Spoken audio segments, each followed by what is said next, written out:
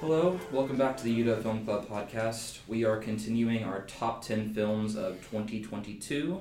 This is part 2, and we are going to be talking about our top 4. Same crew as before, and we're going to start off with PJ's number 4, which is Crimes of the Future. Yes, Crimes of the Future, David Cronenberg's latest film. Hasn't made a film in a long time, since 2014 actually. This is actually from a script he wrote in 1998, and according to him, he didn't really update it, which is, if you know the plot of the film, is pretty remarkable. So basically, it's about we've got Viggo Mortensen, who plays Saul Tenser, and Léa Seydoux, who has a French name, and I can't remember it off the top of my head right now. But they are visual artists in this weird, sort of rusted out future. Like all the location work is done in like an abandoned Athens, where there's like ship graveyards and empty graffitied streets, and it makes it a really bizarre and interesting atmosphere in which basically what has happened is human pain no longer exists, and humans are sort of evolving in strange ways. And as a result of human pain no longer existing, what is like the most popular form of entertainment is visual artists who play with the human body in interesting ways. So, for example, with Viggo Mortensen, what makes him like the most popular visual artist, performing artist, is the fact that he grows new organs in his body. And then him and Léa Seydoux's character do these live shows in which they do like dissections of him, and like take out the new organs and show them off, or like tattoo the organs on him. And basically, like for Saul Tenser, like this is a very painful process, and it's like he thinks of it as something that's killing him, and so the act of removing his organs is both an artistic process for them and something that he sees as necessary to himself.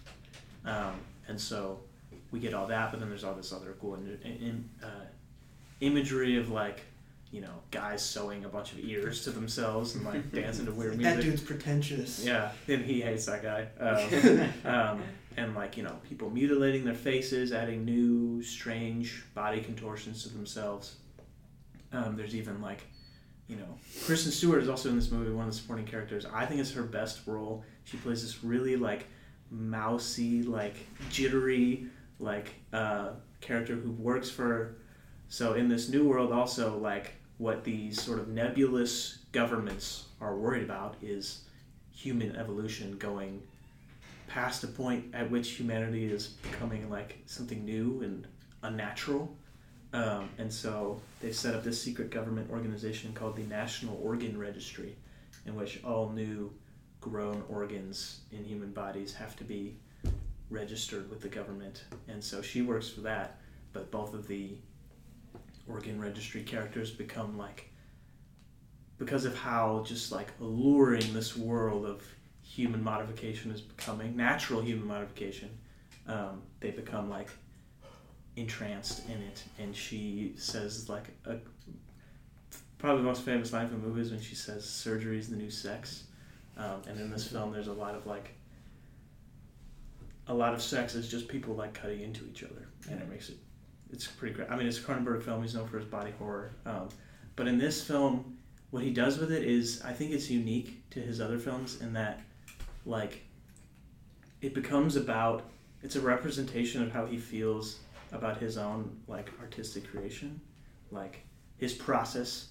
It's literally for him it's tearing open his insides and pulling out organs, disgusting new unhuman organs to show to the world. And there's a beauty to that, but then there's also this sort of destructive nature and how you have to present yourself to the world.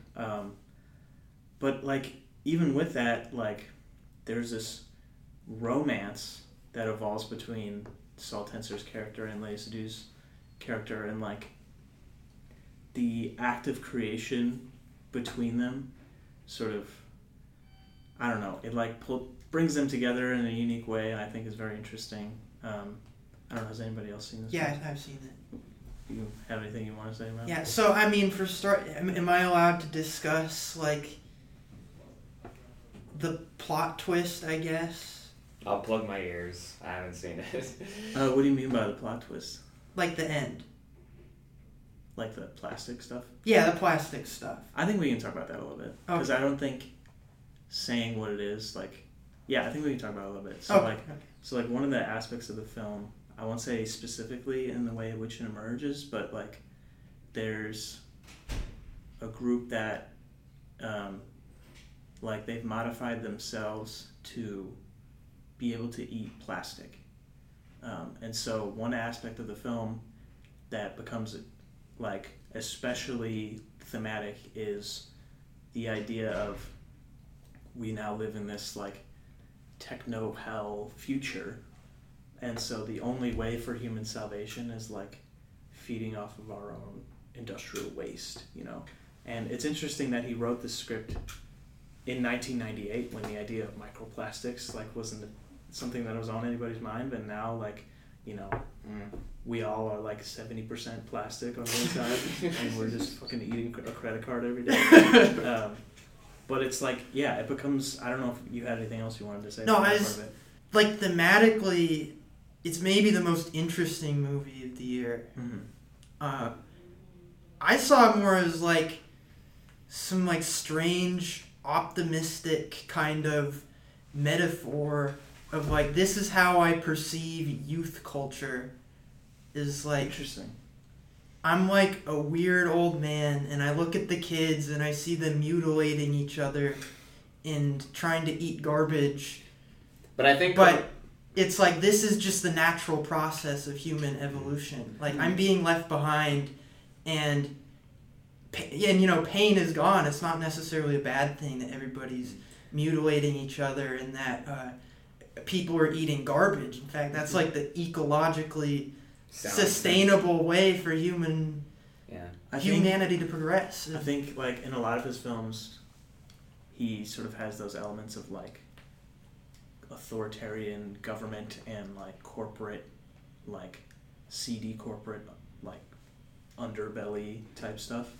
And I think the way he used that in this film, in some aspects, it's like he's sort of commenting on how, especially in America, the world has, like, a lot of the sort of culture war has evolved to be highly focused on human bodies and, like, you know, whether it be with abortion or transgender rights, like, it's like these sort of, he's like reveling in the freedom of, like, you know, the human body is like sort of he talks a lot about inner beauty, but sort of like how the body is like sort of a way to express yourself. But yeah, and I would say one of the biggest flourish of the film is the final shot of the film, which I won't say what it is, but I will say it references a masterpiece of 1920s cinema when I won't say what that film is. Right. But it's pretty spectacular. And I think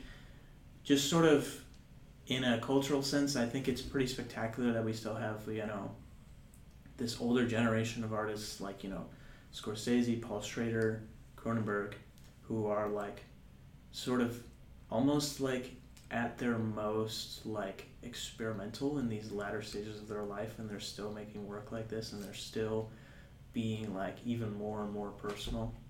So yeah, I just think that's a great thing. But yeah, Crimes of the Future is a great film. Yeah. Great, thank you. Also, best score of the year. Oh, okay. Amazing score from Howard Shore in this one. But yeah, we can move on. So yeah, if we're going to move on, we're actually moving on to Luke's number 4, which I don't think was also on anyone else's list, is After Yang. Yeah, this was a surprise. I'm very glad that I got the chance to see this movie. I was like, someone recommended it to me, and I looked up like showtimes for it near me, like in a theater, and the next and what would be the only theater showtime I would ever get was the following day. So I got very lucky, got the chance to see it in theater, and this movie kind of floored me in a very gentle way, like emotionally floored me. Written and directed by Kogonada, based on a short story. It's tells the story of a family with an adopted daughter, a husband and wife and an adopted daughter, who is Chinese. The daughter is Chinese. They are not, and so they have this sort of android named Yang to not only, and they're both like busy. They're both like implied to be like, you know, middle class family living like a comfortable lifestyle, but, you know, but working jobs that demand a lot of time outside the house. So they're both gone. So Yang takes on a lot of the responsibility of raising their daughter, and also kind of doing, it's understated, but doing some of like like you're Chinese and like here's what that means, but in a way that sort of understands, like the movie is like aware and it's interrogating the ideas like, oh, what does the culture mean? Like, what does it mean to be raised outside of that culture by people who weren't part of that culture? And it uses that as like another way of approaching the main things it's getting at, which is the nature of memory and what it means to be human. Because the main thrust of the film is that Yang all of a sudden stops working, and I don't think it's a spoiler to say that they never get him to start working again. So with that rift left in his wake, they're sort of trying to figure out what Yang meant to them, and also they're discovering, like, when they're basically going through Yang's memories and realizing that he thought, like, trying to see that what they meant to him and what he meant to them. And yeah, it's a really gentle is an amazing way to put it. It's like very slow, very slowly paced, just lots of people talking with each other, and yeah, I don't think another film last year kind of approached the subject of loss in a more just very gentle kind of way. Did all of you see this movie? Yeah, I've seen it. I saw it as well. Mm-hmm. Yeah. Yeah, I mean, I liked Cognate's previous work, Columbus, a lot. Yes. I would say, for me, it was like not necessarily on the same level. I mean, I enjoyed it. This After Yang stylistically a lot. Stylistically, it's mm-hmm. I love it a lot. There were references, you know, Yasujiro Ozu. And I think it, as you were talking about, sort of the idea of cultural memory, I think it does a good job of like examining that deeper. Occasionally it was a little too lo-fi for me, but you know, if you know what I mean. But like, I think for sure I enjoyed it a lot, and I think some of the performances are really good. Yeah. So I would say the lo-fi elements are what personally appealed to me a lot. Like, right. like it is, like it does Exactly. It's to each their own. The film takes place in like the future, but in like a very like they never go out of their way to like make it's like, oh, we're in the future, so we got like flying cars and like giant like, you know, other stuff. It's like in the distance you see like a skyline with some more interesting like architecture, or like, you know, the cars don't have any steering wheels, they just drive themselves, but no one's ever remarking on that, and it's never the focus. So I kind of like how and a lot of it comes down to like the art design of the film, like people like the costumes that people are wearing in this near future. My main takeaway was just the production design. Yes. It was really interesting to see, like, an eco-friendly future. Like, everybody's got, like, arboretums in the back of their cars and stuff. And the plants are just everywhere, like, intertwined with the technology. And that was really unique. Yeah. it was solar punk. Yeah, solar punk. I like that. It's it's certainly like very casual, not utopia, because there's definitely like there's still all these like problems on the margins, but I think even if it was utopia, I think it's kind of, it would be it's not, I don't think the film's actually doing this, but if it was like trying to play utopia, it would be showing the limits of utopia about how there's still like problems, like, you know, people will still die. So yeah, really great, slow moving film. If you're in the mood for it, I think it can really dig it. And we love Colin Farrell. Yeah, there's going to be a lot of Colin Farrell talk. Yeah, Colin Farrell had the best year, I think, last year. Great year. Yes. And an incredible title sequence as well. Oh my God, let's not talk about it, but because I want. I'm just saying it's awesome. It's an amazing. That's the only clip I've seen from the movie. It is the greatest. All movies should have the title sequence that After Yang does. Jodie Turner-Smith, who plays Colin Farrell's wife, also a great performance. Yes. Yeah, all good. Yeah, I'll definitely give this a watch. My sister watched it; she loved it. It's been on my radar. She'd actually. I wish it was Sit down and watch it. on things other than Showtime. I watched it on Showtime. Yeah, me too. I have Showtime for Yellow Jackets, so I'll end up just watching it. But I guess speaking of Colin Farrell, we can actually move on to Harrison's number 4 film, which I think is also just on everyone's list. PJ had it as number 6. Except me. I had it as 7. Well, it might be when I finally watch it. We'll see. It is Banshees of Inisherin. Right, okay. So Banshees of Inisherin, so it starts with Colin Farrell, Padraig, I don't know. Padraig, okay, yeah. He's walking through his small Irish hometown of Inisherin. Rainbows are in the sky. There's some serene music playing. And he goes to the pub to meet with his best friend, Colm, who he's hung out with every single day for who knows how long. But Colm isn't there anymore. So he goes to look for him and he can't find him. And then when he does find Colm, he's just like, don't talk to me ever again. I don't like you anymore. And that's just like... And he asks him why. And yeah, he's just like, you're I boring. just decided I don't like you anymore. Yeah. Yeah. But you liked me yesterday. Yeah. But, so, for starters, this is just like a nightmare scenario. Yeah. Just like, one day your best friend's just like, you're kind of boring. Like, I'll kill myself if you talk to me again.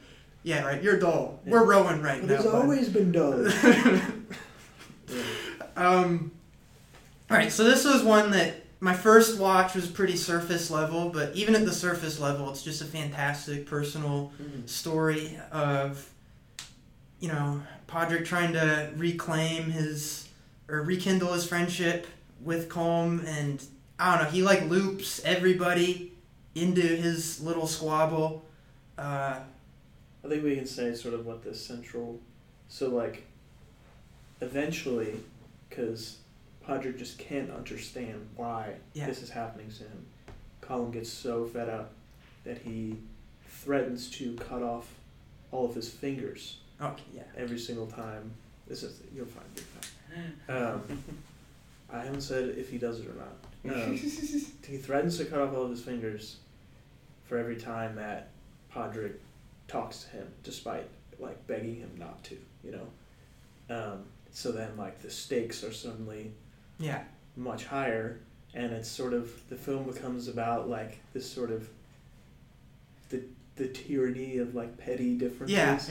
Like how pettiness can just rise to like this level. It's disgusting heights. But it is also, both characters I thought were like mildly sympathetic. They're assholes, but like you can understand where both of them are coming from, because Padraig is boring. Like, he's dull, he's dumb. And he spends 2 hours talking about pony shit. Yeah. Pony shite. And it's your donkey. Okay. Come on. But Colm, his thing is that he wants to be a master composer. He wants to create a piece of work that will be remembered. Mm-hmm. He's having a bit of like 3/4 life crisis, I guess. Yeah. It's like he has like this sense of despair from like, he's just, what you come to learn is he's like almost had like this realization in his life that his life has been sort of the same his entire life. Yeah. And he's all of a sudden like, well, now I have to very drastically change that, Yeah. And I don't know, there's just this interesting conversation here about like what is like the purpose of friendship or in human existence. Like, is it enough to just be chatting with your boys every single day, even if you're not producing anything? Or is it like, no, we need to create art and mean something? And of course, is it being nice, or is it doing what's best for yourself? Yeah. Like, is it wrong to be selfish? Yeah, and I think there's an interesting thing that he interrogates too, with sort of the idea of like sort of the smallness of the individual, in that like they live on this tiny island off the coast of Ireland and nothing of note happens there. Yeah. And this is like, it sort of takes place during the time of the Irish Civil War. Right. And they see like shots being fired every once in a while, but they're just like, I don't know what's happening over there. That's all that they can say. And so it's like, there's this sense of like futility. So it's like it leads you to question like sort of the value of what they think their lives should be. Like, should you think your life should be something, or should you just live your life? It's like it brings some interesting questions, and I think probably like the most devastating character is Barry Keoghan's performance. He plays like this little annoying guy. Yeah, he's 12 in this movie for some reason. Is he actually 12? No, he's not. He's not 12, but he's younger than the 12 other characters. casting. And he's like also really dumb, really annoying, but like he has a very sad backstory, and like he just doesn't know how to carry himself around people. And yeah, I don't know. It's just like it's a really good interrogation of human relationships and like these sort of small resentments that can build from pettiness, especially in these like closed communities in which you see the same people every day. Yeah. You can't just drop somebody when there's like 20 people where you live. Exactly. Yeah. But and then the thing was, when I watched it the second time, it really hit me that like it is just in and of itself like an allegory for the Irish Civil War.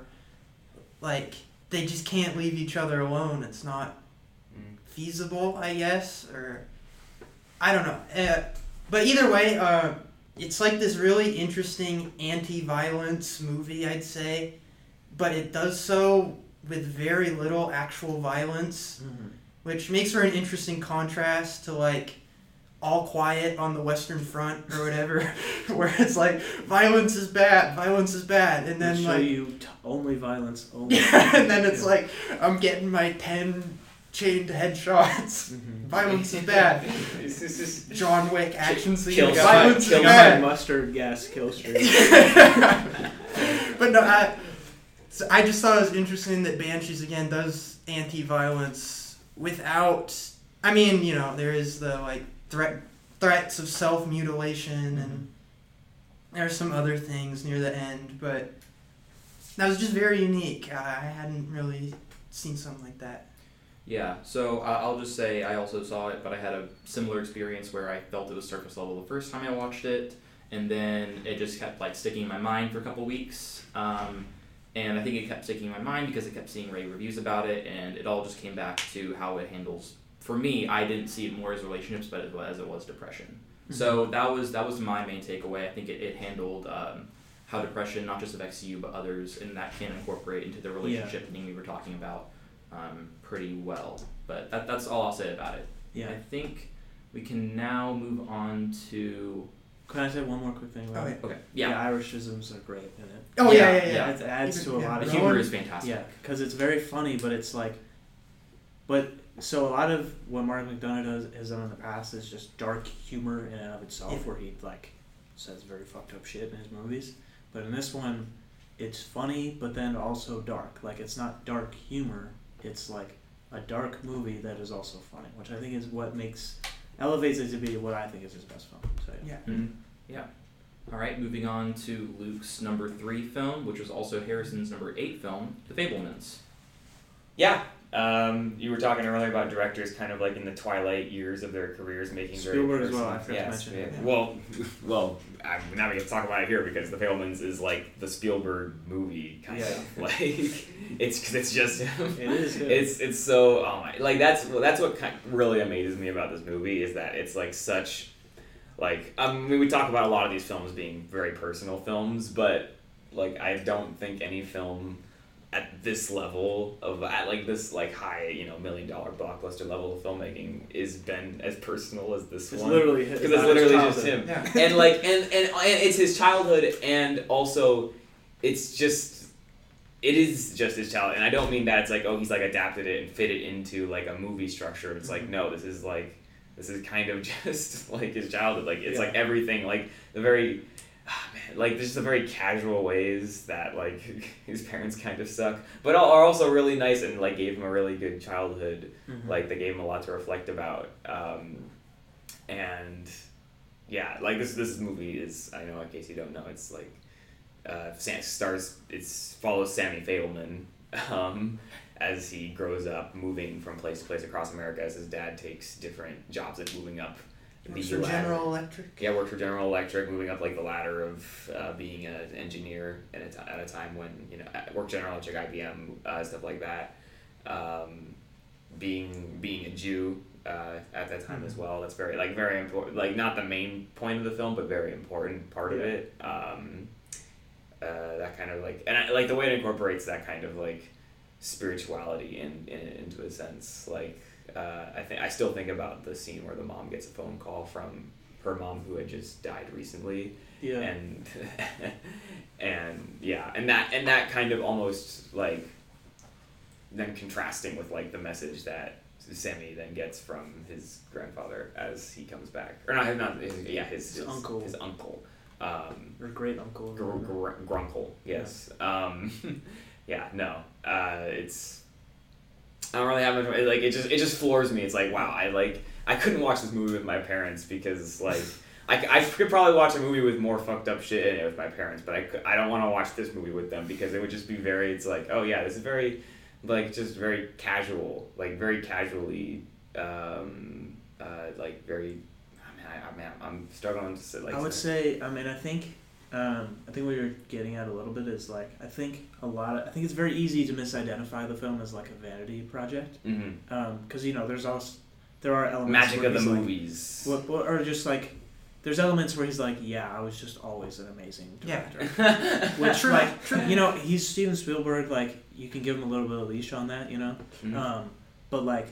What I thought was it's not on my list, but I enjoyed it a lot as well. What I thought was remarkable about it was like how he's just like it's not like it's not a positive film. He's like really digging deep into his own like psychosexual origins. Yeah. And like, you know, there's like, you know, there's like stuff with him, like how he's been like fetishized as a Jew, or like how he's viewed his mom even, and like, right, I don't know, it's like, it's really interesting to see, because like he sort of tears into his own like feeling responsible for his, I mean, we can spoil that his parents got divorced. That's like every single movie he's ever made has been about parents getting divorced. But yeah, like how he played a role in that, and like what his life of making movies, if that's like been worth it even. Yeah. Mm-hmm. Like it's really interesting. There's one like shot in this movie that kind of just makes it seem like, damn, it's kind of fucked up that this movie even exists, right?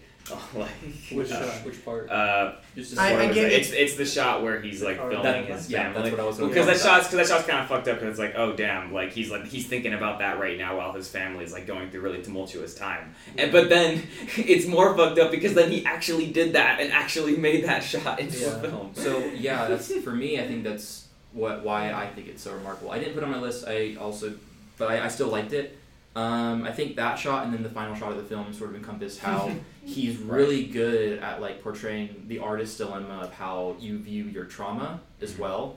Like he saw his life through a movie camera, and so like the way he's able to sort of bring that to film and like illustrate that is pretty hard, but he does it really well. And I think with that whole shot of him holding the camera, like as this whole breakdown is happening, he is still viewing it like as a film, and that's just like how he is. Like his uncle talked about it, like the struggle of being an artist, and I think that was a pretty special moment. Those two moments. Now, good luck to you. He doesn't like. He's really interested in interrogating, because he's recognizing now through the process of making this film, like what the nature of his parents' respective despair, which they each had.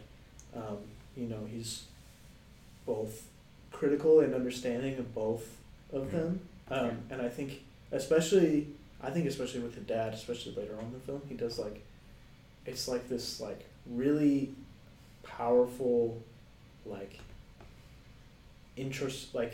both introspection in the role that he played in his dad's respective form of despair, and like just like what like it's a combination of how he views it now and like how he experienced it then, which I think is, I don't know, it's a little interesting. And it's like makes you think about how you think about your own life a little bit. Yeah. You something you want to say about it? Oh, it's just, this was one where I had, again, a pretty simple reading first time, came back, and it was way more like, whoa, this is really interesting. It's not just like a weepy, sentimental Oscar drama type thing. It is just like this self-interrogation, like looking at the artifice of the movies that he makes, Spielberg. Because, I mean, on one hand, you know, I think he messed up. I mean, like, this is my autobiography. Should have been like, this is the Fabelmans. It's about Sammy Fabelman, a young... Yeah, but there's only so long you can yeah. stand that facade, you know? But, yeah, I don't know. It's just this movie about, like, there's this great scene in the locker room at prom or in the hallway. After the prom, yeah. And, and he just straight up says to the camera, like, I make movies because I like controlling my life. It gives me control over everything. Yeah, which happens throughout the And movie. in that sense, it's like, whoa, it's terrifying that this movie's real then. Because he's like, this is really bad behavior, but I can't stop doing it. Right. It's just interesting as a surface level, like, vanity project. Yeah. But then, like... Because it's a good family drama, just on the yeah. surface level. And then there's all these scenes like with Judd Hirsch's character, his conversation with Sandra. That whole scene in the locker room, which is like one of the top scenes of the year. Like, because of how many scenes there are where he's just like being a fucking god tier director as a child. Well, that's what's uncomfortable about it watching again is that, like, how much of this is real? If you do just see it as an autobiography, how much of it is real and how much of it is just like, I've made a movie where I'm the main character of the entire universe and everything revolves around my growth as a filmmaker and my evolution into the greatest filmmaker of all time. I'm going to cast all these Oscar-winning actors to be my family and they're going to get all these big emotional moments. Yeah, but he's also like, I feel like he's also like mad at himself for doing that. Right. Exactly. That's why it's so interesting. Yeah. But yeah, I very much enjoyed The Fabelmans, and I'm glad it was actually brought up, despite me not putting it on my list as well. Last thing I'll say about it real quick is that it's also like, it's on like a personal level, it's like, hey, I'm kind of in the same place as Sammy Fabelman is like toward the end of the movie, where it's like, you know, I'd like to be a filmmaker long term here. I don't know what the prospects are like on that long term, but this film doesn't necessarily end on the highest note. Though it ends on a positive note, I would say. Like, you get to meet David Lynch, but but John Ford, you mean? John, yes. But yeah, this film gave me didn't give me any reassurances about like my material prospects, but it gave me like hope in a sense of like the impetus to create art and how that's not without merit on its own. Yeah, cool. Oh, yes, so moving on to Harrison's number 3 film, which is also my number 4 film, we have The Batman. Okay. So I gotta take this slow real quick. I want to make sure I say it concisely, or how I want to. Yeah.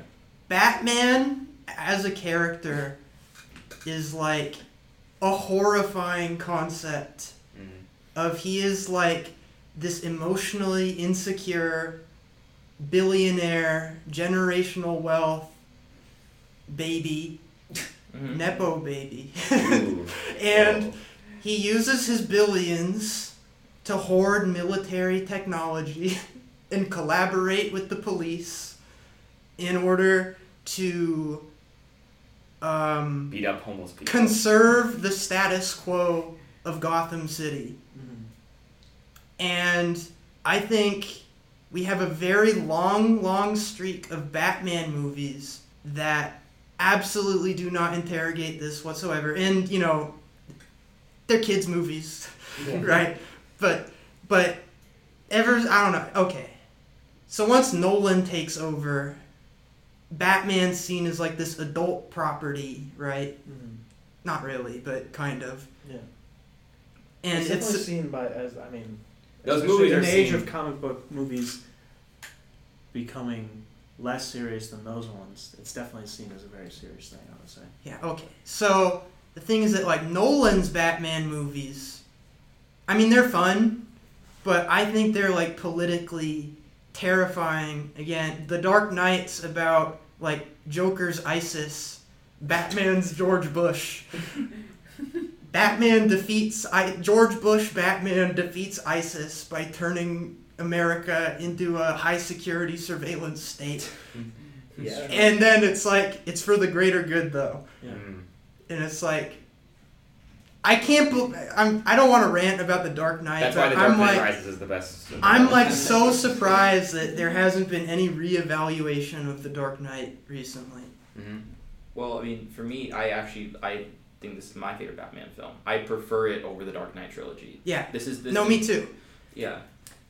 And, okay, if we see Batman as George Bush, this actually carries on into the Zack Snyder Batman, where... Well, I like. Yeah, no, I'm like a reformed Zack Snyder hater. Yeah.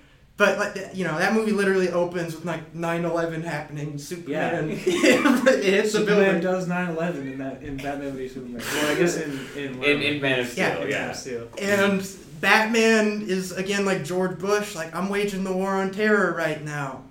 I'm stopping Superman, who's... Yeah, I don't know. And that movie's a bit more, I think, critical of what Batman's doing here. For sure, yeah. Sending people into jail to die. Yeah. Like, Batman is a very dark character in that movie. Yes. Yeah. But let's talk about this movie. So, but that's the thing, is that the history of Batman, you go to this, and I think this is a movie that, like, actually cares to go, like, what the fuck is Batman? Because it's this movie, over the course of the movie, Batman, like, discovers that, like, what it means that, like, I'm this billionaire doing absolutely nothing for the world. He is, like, directly responsible for the systemic poverty in his community. Mm-hmm. All the crime that happens in this community is a direct result of his, like, faux philanthropy. Like, I'm donating money to the community. Yeah. Like, I don't need to do anything else. Mm-hmm. Yeah. It is, like, he's coming to terms with, like, the just massive influence he has over the world and how little he's actually done for it. The Riddler in this movie, played by Paul Dano. Yeah. I think this might be the one misstep, is that I don't know if they should have cast Paul Dano to be like... If Paul Dano's supposed to represent, like, the downtrodden, lowest class of Gotham, they probably shouldn't have cast, like, the whitest boy on Earth. I also think he's does good performance when the mask is on, and then when the mask comes off, he's just absurd. Yeah, well, I'm sorry. He's a Batman villain at that point. It's hard to say. But, yeah, not a good one in my opinion, but anyways, continue. So, I don't know. You also have this argument, sure. So, yeah, I mean, I had a very different experience of why I liked the Batman. So, for me, I always felt a lot of the Batman movies were lackluster in emphasizing his role as the world's greatest detective. I thought this is one of the most, like, accurate Batman films in the way he takes a case, like, himself, and then I think Robert Pattinson did a great job of this, analyzing the scene and being able to interpret these things and interpret these clues that we also follow along with him as the story progresses. And I think Roger Deakins said it himself, the cinematography in the Batman was actually unrecognized, and I agree. I think there are some amazing shots between the Catwoman on the building, especially him as he's flying down from the police headquarters. And also, I do disagree. I think Paul Dano did a good job as the Riddler. No, he's good. It's just, I think, miscast, maybe. I think Paul Dano has a legacy of playing very creepy, like, very messed up characters, which I just watched Prisoners recently, so... But he brought something to the Riddler that never has been done before. Like, it brought it, like, this, like, really messed up nature to the Riddler. And, like, see how far, like, he can do, like, jokes and gags and clues to, like, lure the Batman there, but never explore, like, a darker side to it. Almost like a Jigsaw sort of thing. No, he's like this fusion of the Riddler from Batman. And the Zodiac Killer. Zodiac Killer. Yeah. He does, like, Saw traps from the Saw movies. But it's also 3 hours. I like that. There's scenes that are references to, like, Michael Myers and Halloween. he's just like this weird hodgepodge. I will say the first scene where he just like beats a guy to death in his house is kind of terrifying. Like where he's just standing there and then he just like the murder See is the glint to his glass. Right, okay, that was the thing about the Riddler I forgot to say, is that, like, the Riddler is, like, this terrorist doing political violence. He's killing all the politicians systematically, one by one. But I don't think the movie's, like, saying that he's wrong for doing that. He's, like, been put in a position where he's been downtrodden his whole... I don't know, it's like this weird incel thing. I feel like the movie makes... No, they're definitely saying, like... I think one of the lesser parts of the movie is that they could have done that, but instead they made it like a, domestic terror thing. The whole domestic terrorism. Everyone's scared of the Proud Boys now. They made him a Proud Boy a little bit. That is a thing. I disagree. I mean, the whole fact that they're on like a secret, and it's all a bunch of white guys, and they all have guns, and they're all like good buddies online. Like that's what it is. And it's like, and I don't necessarily and I think they make him, even if you disagree with that interpretation, they make him way too creepy for him to be. Yeah, no, it's like a tight line. Not necessarily that they had to make him a good guy. I don't think that would be useful, really. I think there's more to explore with this film, because a lot of stuff does happen with its runtime, and I think you could analyze just how... I mean, I disagree. I don't think it's like a Proud Boy shit, but it's like... Yeah. Oh, I mean, it totally 100% there's is. reasoning, but also discrediting to the Riddler's actions, and also like to exposing Batman for the monster that he is, and how he is almost mimicking the villains that he beats down. I would say more to it. Yeah. I would say, honestly, my main... I thought it was fine. I had a fun time with it. I would say my main reason that I found this movie to be kind of inert as like a critique of Batman or anything or something like that is because like it does like things where it's like it's like plot twist. The police and the politicians are corrupt. I remember that. It was like, what are we? But for Batman, you wouldn't know that. And this is a Batman movie. It's a noir movie. We go into it kind of expecting that to be the case, and then when it's just I think Colin Farrell's I'm sort of I'm a little on your side there in the sense that like I think what I love a lot of the stylistic choices of this film. It's like amazing, and I love the idea of making Batman a fucking weirdo, incel, like loser. Like I like that. Like, Best I like Bruce the fact Wayne that performance. I like the fact that he's standing outside of Catwoman's window, looking from afar and like breathing heavily to himself as she sees it. Yeah. He sees her undressed. Yeah, he's also like very mentally ill. Just like the scenes of him, I like the scenes of him just as Bruce Wayne. Like we don't get a lot of that in this movie. But and I like it's kind of fun sometimes when they do some silly stuff like he fucking paints on his floor. Oh right, yeah. But like I think the film is. Ultimately, what I felt, I kind of agree with you. I think it's a little less than the sum of its parts. It's like, the police are corrupt, but guess what? Here are the good cops here to arrest. I don't think that the police and politicians are bad is supposed to be a surprise for us. It's a surprise for Batman. Yeah. The pop culture icon Batman, realizing that everything about him is just evil. Right, but in the end. That's the thing that's the thing is it's like it sets up the sequel and I have no idea how to follow that up because this movie establishes that like philanthropy does nothing. So like what else is he supposed to do? I would say that this movie would have been better if they had made it smaller in scope and not like alright, well spoilers I guess, and not like alright, like all of Gotham is in danger and Batman needs to like save everybody from like dying in a flood. And I think if it had been like smaller in this, like you still have the same plot like that deals with like the legacy of the Wayne family, like and like the deep corruption that runs deep in the city. You can still have all of that, like every Batman movie has that to some extent. But if they had just made it like not alright, and now the end of the world is upon us, and the National Guard has to step in. Yeah.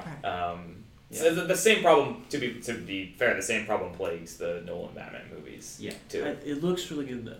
It's and something in the way is good I mean that in the best way possible. That was like the back half of what I had to say is that compared to every other superhero movie that's come out, like ever, straight up, this movie like actually looks like a movie.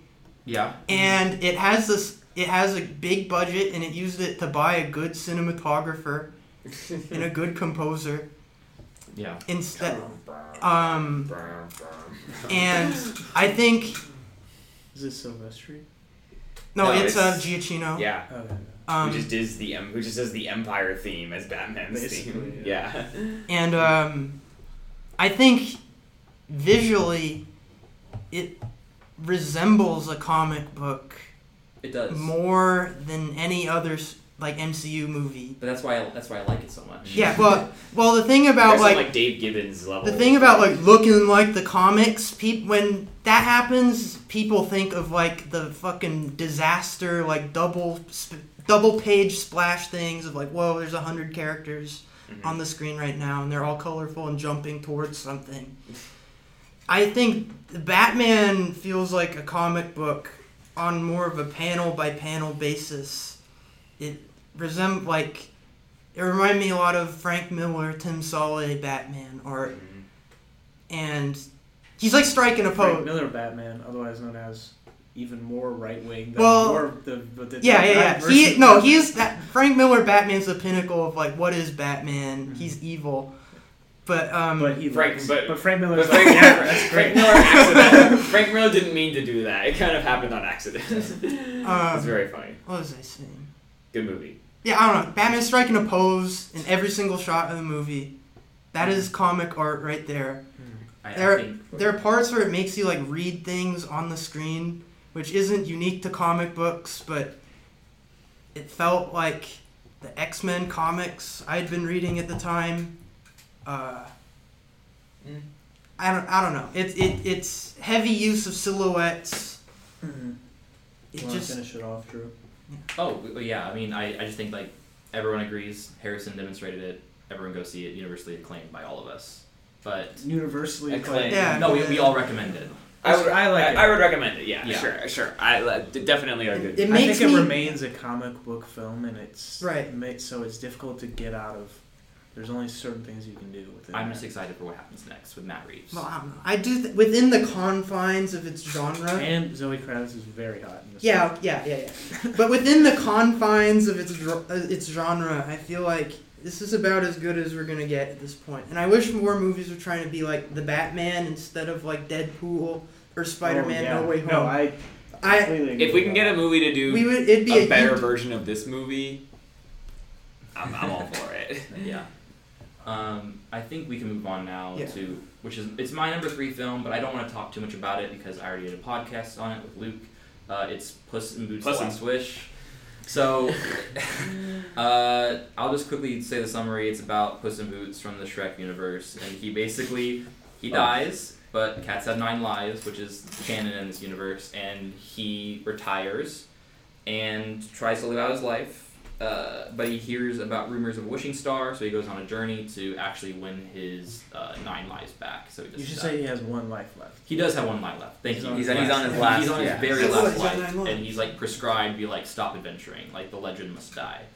But I love the animation. I think the story, despite it being with it being an hour and like 42 minutes, crams a lot of stuff in really well. The pacing is like astounding. The voice acting is great, and I think despite it being in production hell, it for like 11 years, it turned out amazing. Yeah. And yeah, it's a sequel to a spin-off of a sequel. So I think like that combination alone does not make it possible for this movie to be as good as it is. But I think I recommend it to go check it out. If you're missing Spider-Verse style animation, which I think this was definitely inspired by. We got more movies coming out soon as well that I think are going to look to this and say like we should do more stuff like this. So yeah, a movie added to the compendium of new age animation that people are going to be inspired by. Yeah. And go listen to their podcast. We won't talk No, about it too much. I listened to that. I was impressed that like you just started talking about like the origins of myth or whatever, It's true though. and I was like, whoa, this is getting way more into the weeds than I thought it would, but that is a tangent. So the It's plot is ranked good. higher than Seventh Seal, by the way, on their Yeah. box. So the plot is good. So just listen to that. Yeah, go listen to we'll move on from that one. Perfect. Because Yeah. they've talked about Great it at movie. length. Well, I just wanted to say about Puss in Boots is that it's just a great adventure movie. Yes. And all the characters have That's arcs, fun. which for a children's movie is nice. Best villain of the decade. You know, Mario can't say the same. And also, it's like, it has so many like Sergio Leone references in it, yeah. which really tickled me. I would say the one. He's, yeah, I don't know. I would say the one. Relax, dude. The, Yeah. the one critique, I forget if I've said this on the podcast, but the one critique I have of it is that the villain played by John Mulaney is just, I can't not hear John Mulaney doing the voice. That's why you need to just hire actual voice Same thing with actors. Spider-Ham, though. I mean, he just Yeah. kinda does what he does. But Spider-Ham is like a minor character in And Spider-Verse. he's supposed to be he's hammy. He's hamming it up. True. He's a It's very cartoon fun. character. This was only on Plex. I watched John Mulaney's new special, which is kind of funny. Anyway, Right. After Yeah. Sun. I'll move on. This is PJ's number 2 film, After Sun, which Another also film. no one else had on their list. I need, because I haven't seen it. Yeah. And I Has need to anybody watch else it. seen I've I've seen not. it. Okay, so After Sun is directorial debut Yes. from director Charlotte Wells. It is about a young girl and her also very young father, played by Paul Mescal. Young girl is played by Frankie Corio. The film is just about a little vacation they took one time to Turkey, where they just got to hang out together for, however long. And it's just her memories of that, occasionally interwoven with, have you seen it? Okay, but you know what your sister's reaction was to it. Yeah. Occasionally interwoven with, sometimes you see the daughter grown up, and you see her both what seems like dreams of hers and her living her real life. And so what the film, I think what really drew me to the film initially, the first time I watched it, was that when you hear that sort of film being brought up, I think what you immediately think of is that this movie is going to be about trauma, because that's what a lot of indie films these days are about, that, like, view my trauma that happened to me. And I think what's so interesting about this film is that, and what makes it so much more emotionally resonant, is that it's not about that. It's what it's instead is, it's like a person reflecting on this memory that they have with a relative who may or may not be around anymore. And they're thinking about all these things that happened when they were there, like all the joys and, all the little conflicts that they had with them. And they're thinking about, when they saw them, when no one was looking, and the way that their face looked, and if they saw, maybe some tinges of despair that they wouldn't share with them normally because they're just a kid. And it's then within these little intercuts with her as an adult, and how there's some parallels between their lives. It's sort of, she's thinking about how she feels in her life at this time, and how her father felt, because she's like now the same age, but it does it all visually, which I think is what makes it most spectacular. It doesn't give you anything. There's no monologue of characters saying how they feel. No one says how they feel at any point in the movie. It's all extracted visually, and even in some incredibly unique ways throughout the film. Like, there's one amazing shot of so throughout when they're on this trip, they have one of those old, like digital cameras, camcorders, that they're filming stuff on their vacation. And there's a shot where, they plugged in the camcorder to the TV, and they're watching back some footage on the TV in the hotel room, and there's a mirror behind the TV, and the camera's pointed from an angle at the TV in the mirror. And so at first the shot is showing the footage on the TV, and they're watching it and they're talking, and then he turns off the camcorder, so it's not on the TV, and so you see them through both the reflection the black TV screen and the mirror behind them and the shot itself, and I've never seen a shot like that. It's unbelievable. And there's another shot that I think is also really powerful, which is they get like a Polaroid picture taken of them at their resort they're staying at, and they get the picture taken of them, and they're sitting at their table at dinner, and he puts the picture down, and as they continue talking, the camera just stays focused on the picture as it's developing, and it's like this idea of like you're sitting there watching like because we've seen this older version of the kid now. You're watching like a physical memory of hers, like a connection to her father, like develop in real time. I don't know. It's just I don't know if you want to say anything about it, Harrison, as the other person who's seen it. Yeah, I mean, my thoughts going in kind of echoed what you were saying. I was like, great, another A24 therapy movie. Yeah. About it seems like it's going to be that. For, people to say, like, it made me cry so hard. And this is a movie where I think, actually, it's like, I wish I could just have completely siloed myself off from everybody else talking about it, because people were responding to it like one as well. So I think I let that influence me and knock it down a little bit. But obviously, like you said, the cinematography is genius at times. It has the great use of reflections and... again, it has the best final shot. Right, you have to movie. Interrogating your own memory, which is like impossible, and shots like the one you've described, or again, it's like I have to like really like try and look hard to even remember like what was my father doing at that time. Yeah, and I think like it's sort of the idea of like watching it a second time. First time I was like, it didn't really make me emotional. I was just like, this is like, I recognize it for like a fantastic piece of art as well, as you guys were talking about with like Banshees, like, surface level. And the second time you watch it, it's just like, I think what becomes so powerful about it is like the fact that Charlotte Wells has the confidence and the wherewithal to tell this story in such a like so visually, like, because if you try to include scenes of intellectualizing or psychologizing anything that's happening, you immediately kill you kill the ambiguity of the film, and you kill like the connection between the events in the past, which is like almost all of the movie, and sort of when it cuts to the other scenes, and it makes the ending of the film so much more powerful. And I think it's just remarkable that this film exists, that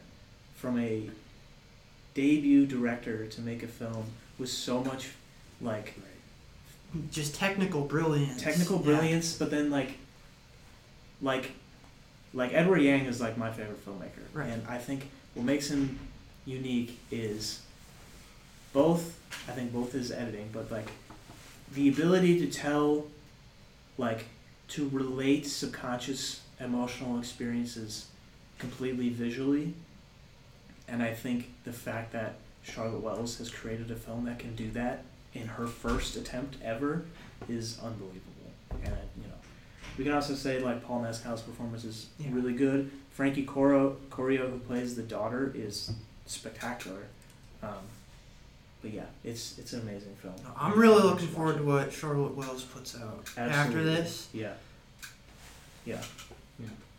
I was also covering my ears in the beginning, but I realized I had to edit this, so I'm gonna hear it anyways. I have the .mkv file of After Sun if you want to watch it. Well, it was good conversation, so you don't need to trim it. Okay, cool. But I think, I'm definitely gonna watch After Sun. It's been on my radar. I need to be emotionally prepared for it. But I think it's a good time to move on to Luke's number 2 film, which is Warm Bloods. Or Warm Blood. Warm Blood. Yeah, how many people saw Warm Blood? Not me. Nobody saw Warm Blood. If you saw it, I guess it's had a few screenings since when I saw it at SIFF. It had a screening recently in Modesto where the film is shot and takes place, and that apparently I follow the film's account on Instagram, and that apparently was a very fun time. Everybody in Modesto showed out for it because like everybody starring in this film is just like some random people, like either friends of the people making it or random people they got to be in it.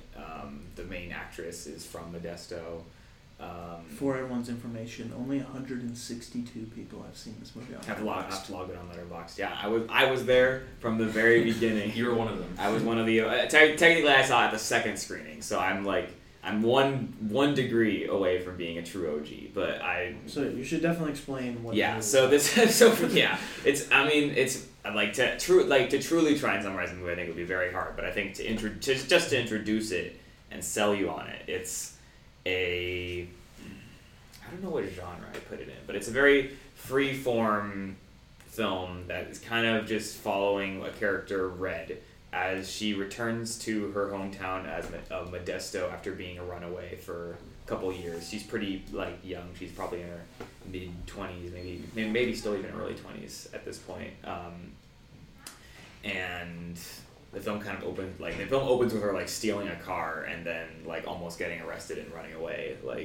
And then the rest of the film is her just kind of drifting around, getting into various situations in Modesto. It's set in 1988. Though they don't do a lot of set dressing because I don't think much has changed in Modesto since that time. And I think it kind of goes into that. And the film is simultaneously an exploration of her psyche as she goes through this. We hear recordings that she made as a child when she was doing therapy when she was still living with her parents, played over as she's still walking around the town now. And it's also kind of a movie that it gestures toward it's always anchored in the experience of Red, but it's definitely gesturing toward just this deep rot at the edges of American society. I forget if Ronald Reagan appears in the film at all, or a Ronald Reagan quote or something that appears in the film at all, but they've advertised the film with quotes from Ronald Reagan. It's very, very dark and depressing sometimes, but again in just this really casual way, just showing you stuff. And I should also mention that it combines both narrative filmmaking with documentary filmmaking, because some shots, there were a few times where I could easily tell, but sometimes I couldn't very easily tell, where there's a lot of footage that's just stuff they went into Modesto and just shot on when they were there. There's one scene which I'm pretty sure is they just happened to be there, which is there's a band playing at this gas station parking lot, and none of the actors in the film are in that scene, but there's just a scene of this band just playing there. Getting to hear the filmmakers talk about it, because I saw it at SIFF, was very fun. They talk about being really high. They all took shrooms and got high while filming one scene, and then the cops showed up, so they all had to pretend they were all really cool, and then they got the cops to beat in the scene. Wow. So yeah, a lot of it's really impromptu, really comes together, which makes sense because Rick Charnowski, the director, comes from a background of doing skateboarding films. Okay. Even before now, when you can do that very easily with smaller cameras, you can upload to YouTube. He was doing it back when you were still doing film cameras and stuff. This movie's shot on film, also, I should say. Is there a specific reason why it's your number 2 film now? Just because it was my number 1 until I saw a certain film, which we'll talk about in a minute here. But I would say combination of it's a film that appeals to a lot of my sensibilities as not as a film watcher but as a filmmaker. Just a desire to just go out and shoot stuff and kind of bring it all together. So as long as you're working with a vision for what you want to show the audience, then no matter what you're doing, if you have that strong vision, you can kind of pull it through. And I think that's pretty clear in the filmmaker's intentions here. And also it's just yeah, it's. I was hoping it could be my number one, because then I could be like the ultimate pretentious, like a film you've never seen before. It's my number one. But we need more pretentious people. we do, yeah. I'm sad I couldn't be that person, but it's number. Yeah, but only number two. only number two. Yeah. Yeah. But yeah, I want more people to. I want to like reach out to the directors to let them know, like, hey, is this film gonna be like online? Can I watch it like VOD or anything like that anytime soon? Like, because I really want to watch it again. I'd really like to show it to some of my friends, because it's. I want to see it now. I mean, it sounds interesting, just because like if it had that much of an impact on you, Mhm. I want to like see. Yeah, I remember like the lights went up in the theater after it was over, and like I just kind of just like. Oh, that's the I didn't want to get up. Yeah. Like I wanted to just sit there. Like the credits weren't even that long, because like I think, like if you subtract just like the number of people credited who just were like in scenes that they just like they went there, was like, hey, you want to be in the scene? If you subtract all the people like that, I think the credits would be like less than a minute long. But they very nicely credited like everybody who touched this film in one major small way or another. Yeah. Also very funny in some scenes. There's some very, very funny moments also. But we'll talk about the funniest movie of the year in a second. Sounds cool. All right. Then I guess we can move on to Harrison, number 2 film, and PJ's number 3 film, RRR. So RRR, it's a film that attracts a lot of hyperbole when you're talking about it. It is a very hyperbolic film. Yeah. Well, I found it's very challenging to find like good faith criticism of RRR. So I'll try and do my best. I'll send you an article. I read an interesting article about it a while back. But anyway, part of what It's makes a podcast right there. it's just an exercise in relativity for me. For India, this is like the most expensive movie ever made. It costs less than like Renfield. And it just makes one wonder, like, what are we spending our money on stateside?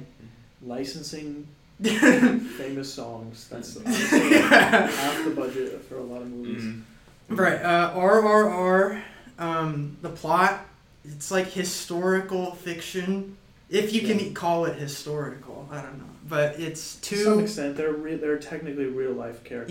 Yeah, because they are inspired by 2 real life. You wouldn't know it if you weren't familiar with the like mythology, and not mythology, because they are like they're very, like from recent historical figures, but I think from an outsider's perspective, I think it would be hard to watch this movie. It would be hard to see these characters as like realistic depictions of people, but they are based on real characters and that are important to like the India's like national history. Yeah, so it's these 2 anti-imperialist revolutionaries in India, and it has this like complex yet intuitive epic narrative structure of Bhim is one of them, and he's trying Kamaram Bhim. Kamaram Bhim. He is trying to rescue his sister from... No, not his sister. But I don't know. It's like he's a part of a tribe. Right, yeah. And he's like the protector of the tribe. And That's a right. little girl. So, okay. So the film, it's during the British Raj. So like the British imperialists in this film are depicted like fucking monstrous, violent pedophiles, which is accurate. And it's great. And so Bhim's motivation is that a little girl they just take the girl to be like their slave. Oh, but they gave him a nickel. Yeah. And so he's like going to get her back. And then for Rama, the other main character, he is like a traitor to the Indian people, because he's like in the British like police force pretty much. And his goal, at least it seems so at first. And his goal is to like get promoted. Yeah, get promoted. Like and find basically Bhim to find Bhim. But like along the way, he doesn't know that because Bhim is like hiding who he is. Right. They become best. They boys. become best through an friends. amazing scene in which they save a boy who's like, so there's this big explosion of a train on a bridge and a boy who's fishing, like gets caught underneath the bridge, and there's like fire everywhere, and they come together. By the way, the Beam and Rama are just two jacked guys, and they're super sick, and they're just like, so they're like 100 feet away. Yeah, one's on a bridge, one's on the ground. They just go like, they do a couple hand motions, and they're like, yeah, I know what you mean. Yeah. They ride a motorcycle and a horse. With a rope. They jump off the bridge with the Indian flag attached, right? Yeah, with it's like a protest, like a in flag. the fiction of the movie, it's meant to be like a protest flag, but in real life it is. Well, yes. And so they have the flag, That's and they jump off opposite ends of the bridge while holding a rope, so that they can like swing around to the underneath. They catch the kid. The guy dips the flag in the water, wraps it around himself, so he can go through the fire without like getting burned, singed, and they save the kid, and now they're best boys. Yeah. And like the film after that them hanging out. They fucking they're like running around together. They're like doing pull-ups. That scene immediately goes into a montage of them just being just the most boys. They're doing squats with each other on their shoulders. Mm-hmm. Like they're just boys. Right. And I'd never seen a movie that makes me care about the main characters so fast. Yeah. Beam is introduced, like, capturing a tiger. Oh, we should say how they're both introduced. Yeah. Beam is introduced. He's in the middle of a jungle. Yeah. He pours blood all over himself because he's trying to capture a tiger. So he runs through the jungle, like, versus a tiger, and he, like, traps it. He's just jacked. Yeah.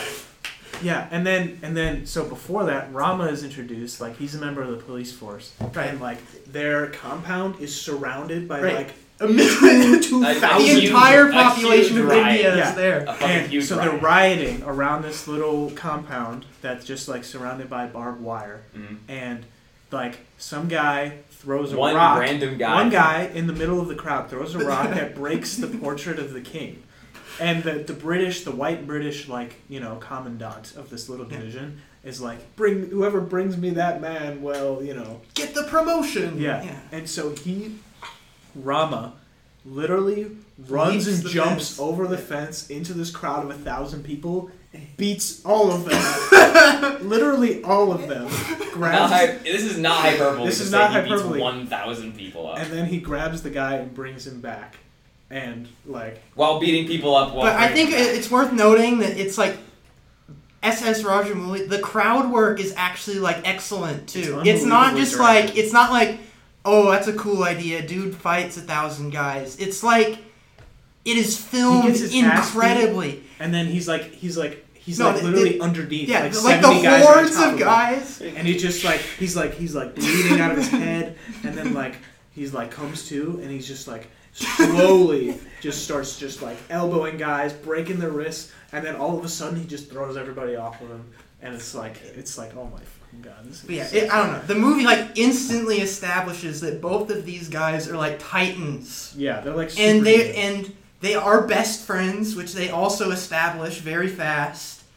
But there's this idea that inevitably they will throw down. Will it end in bloodshed? Yeah, which there's a lot of songs in the movie that are sung, and they literally say what's happening in a scene, or also they'll a line in a song will be will they fight each other at some point? Yeah. Who's to say?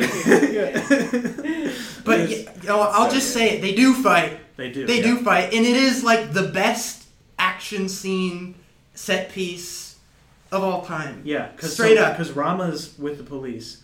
But what you don't know is that he's secretly with the police because he wants to get promoted so he can have control over arms shipments, so that he can deliver them to his village, who has been training for years to kill the British. Yeah. But he has to. Which you learn from seeing his incredibly tragic backstory, where his dad is killed in battle after killing 100 British right guys in front of him. Yeah. And then he learns to be an expert marksman. But anyways, he has to get this promotion, so they have to fight each other.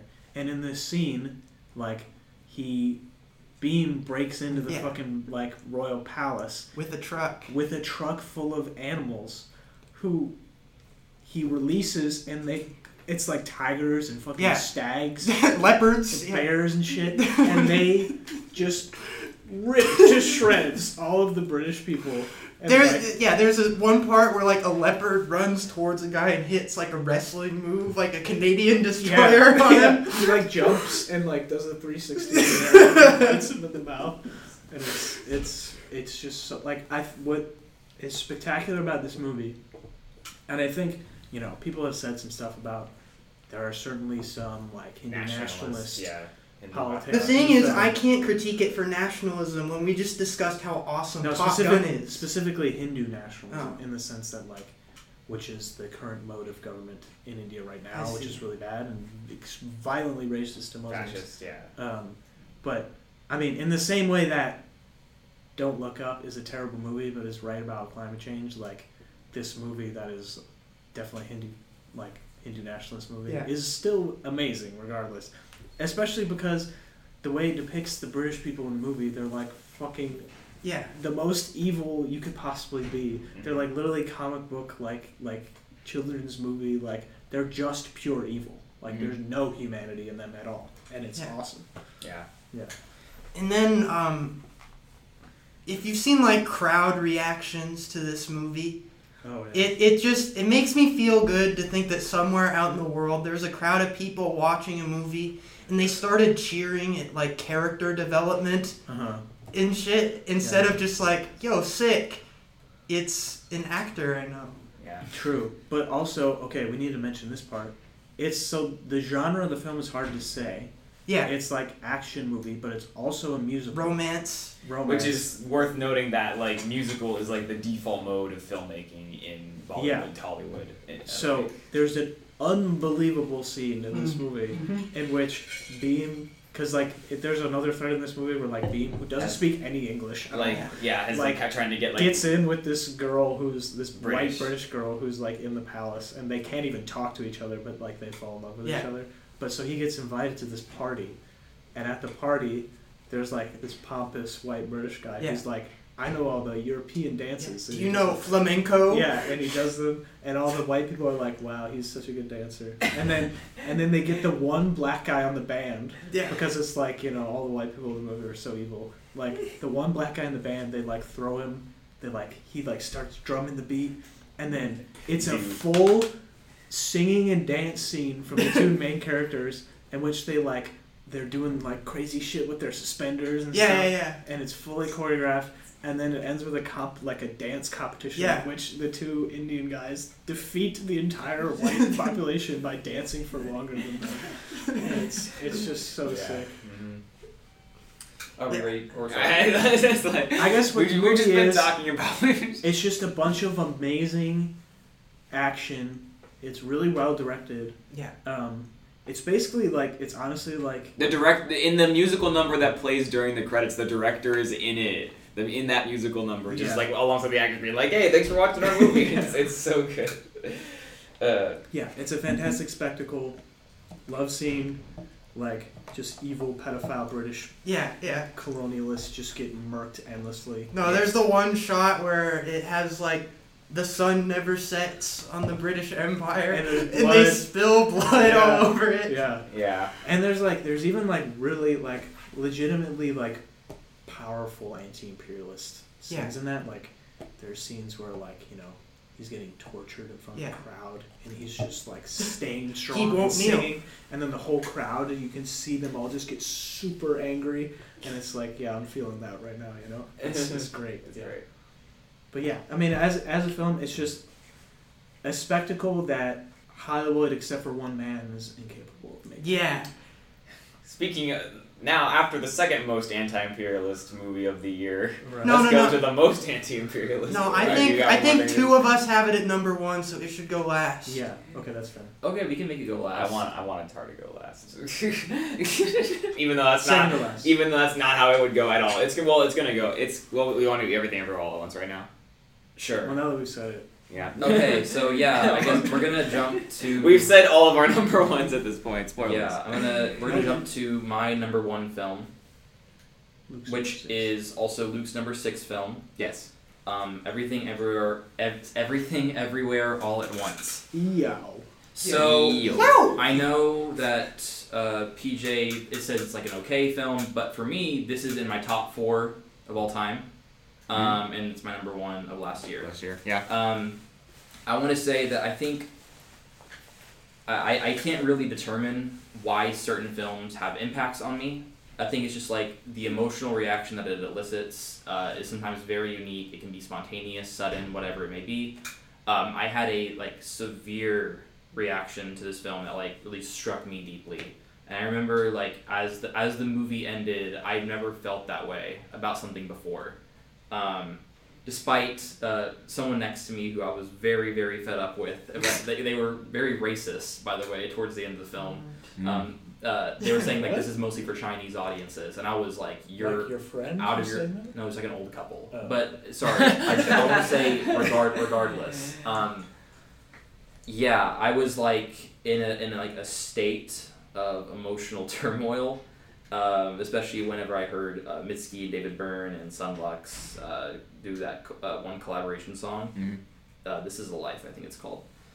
Oscar nominated.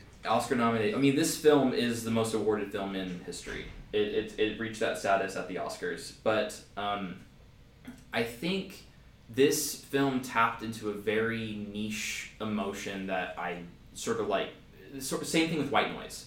The overwhelming nature of the world can get really, really heavy, especially on me.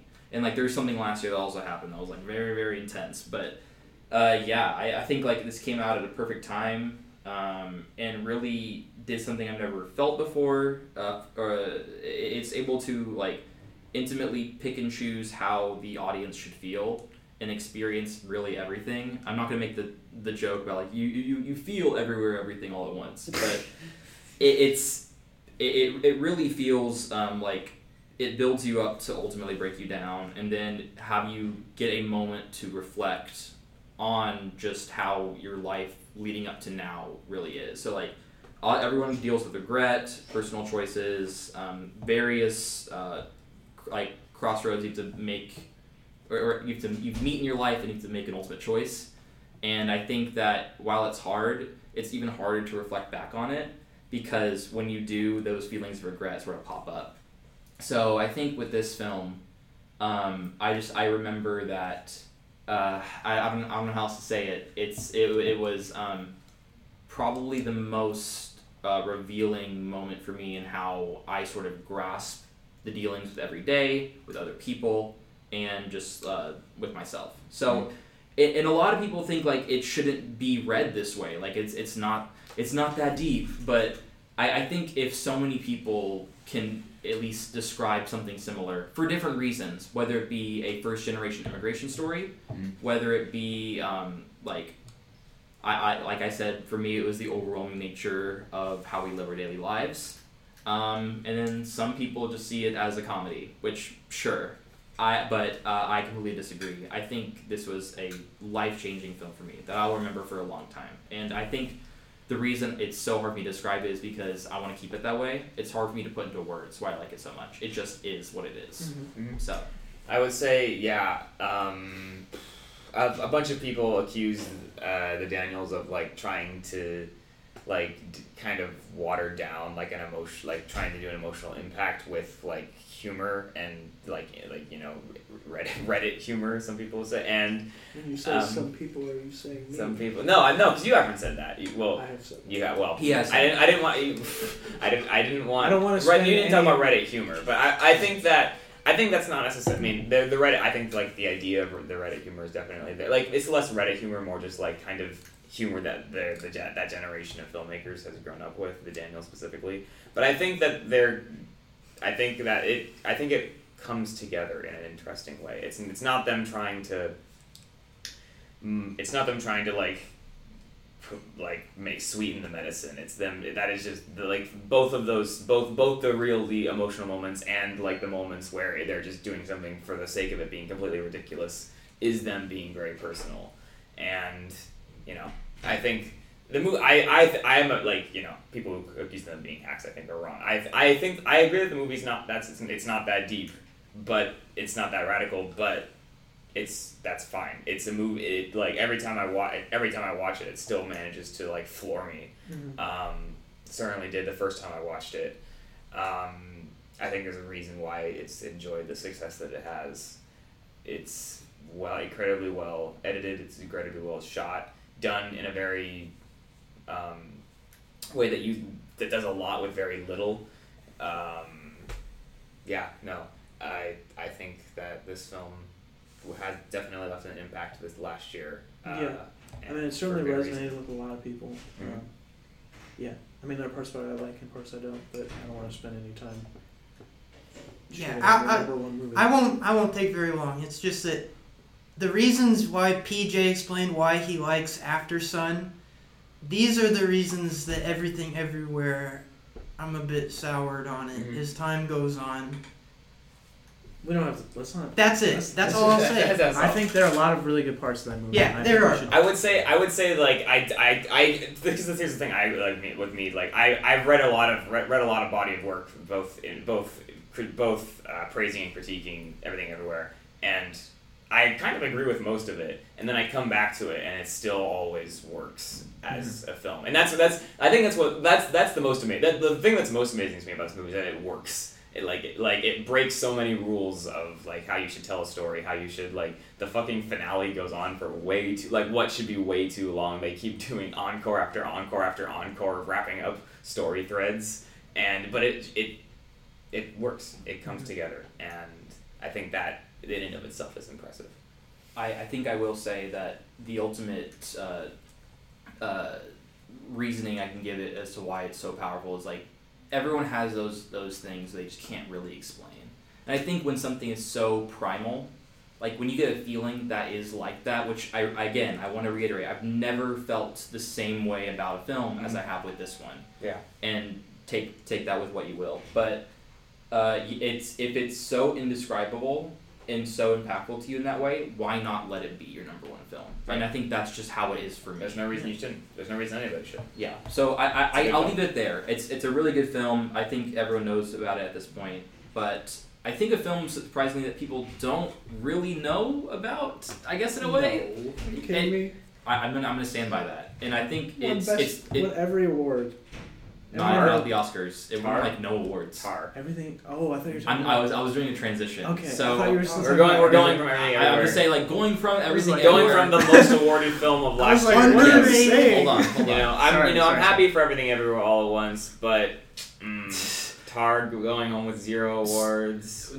Tar Nation needs to rise up. We need to make this right. So this is Luke's number one film, which is Tar, and I agree. It's your number 5, and your number 2. Yeah. I knew basically nothing about Tar going into it, except that Lydia Tar is in fact not a real person, which some people still don't know that after watching the movie. Tar is a sort of biopic of a fictional composer, very successful composer who Lydia Tar, who is in the movie is seen as breaking all of these super cool records, not only as being the first woman to compose at all these very well regarded orchestras and being the head there, but also just as an amazing composer in her own right, doing all of these amazing earth-shattering, she won an EGOT winner, as they say. So the movie does a very good job of building up her reputation in the very beginning. And I think the moment I knew that this movie would do something, would just resonate with me very hard, is when I was completely enraptured. I was completely enraptured with it 6 minutes in to an interview scene that's just her talking to a New Yorker reporter. And when I'm having no idea about some of the things they're talking about, talking about deep cuts in classical music, and talking about Leonard Bernstein, who's not a deep cut in classical music, but who I know of but don't know anything about. And it's but I was still watching Cate Blanchett, just time is the thing, and then it goes from the clock. I start the clock. Yeah, no, it's so good. There's so many lines. And then it goes from that to another scene of her talking with somebody. After that, go to a scene of her talking with a philanthropist who's like sponsoring like her program to get women students into conducting schools. And then to a scene of her teaching at Juilliard, like establishing like who she presents herself as to like the mass audience, who she presents herself as to like close people in the industry, and who she presents herself as to people she's trying to like impress or teach, and like seeing the various things of what she believes, and of course like that third one, the scene of her teaching at Juilliard, is by far one of the best scenes of the year, where it kind of just lays out, it does a good job of laying out her thesis on like auteurism, and like if we should like how much we should take into account like the lives and actions of people who make art. Another thing that scene does is, and I think what the film does largely as well is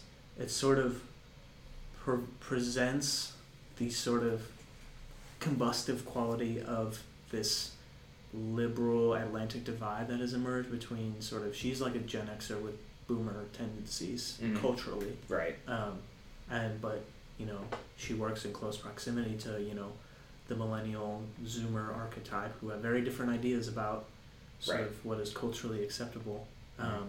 And then there's, because of her strong personality, there's, you know, and her cultural touchstones that she holds on to still, and that maybe even the director says that you should or should not.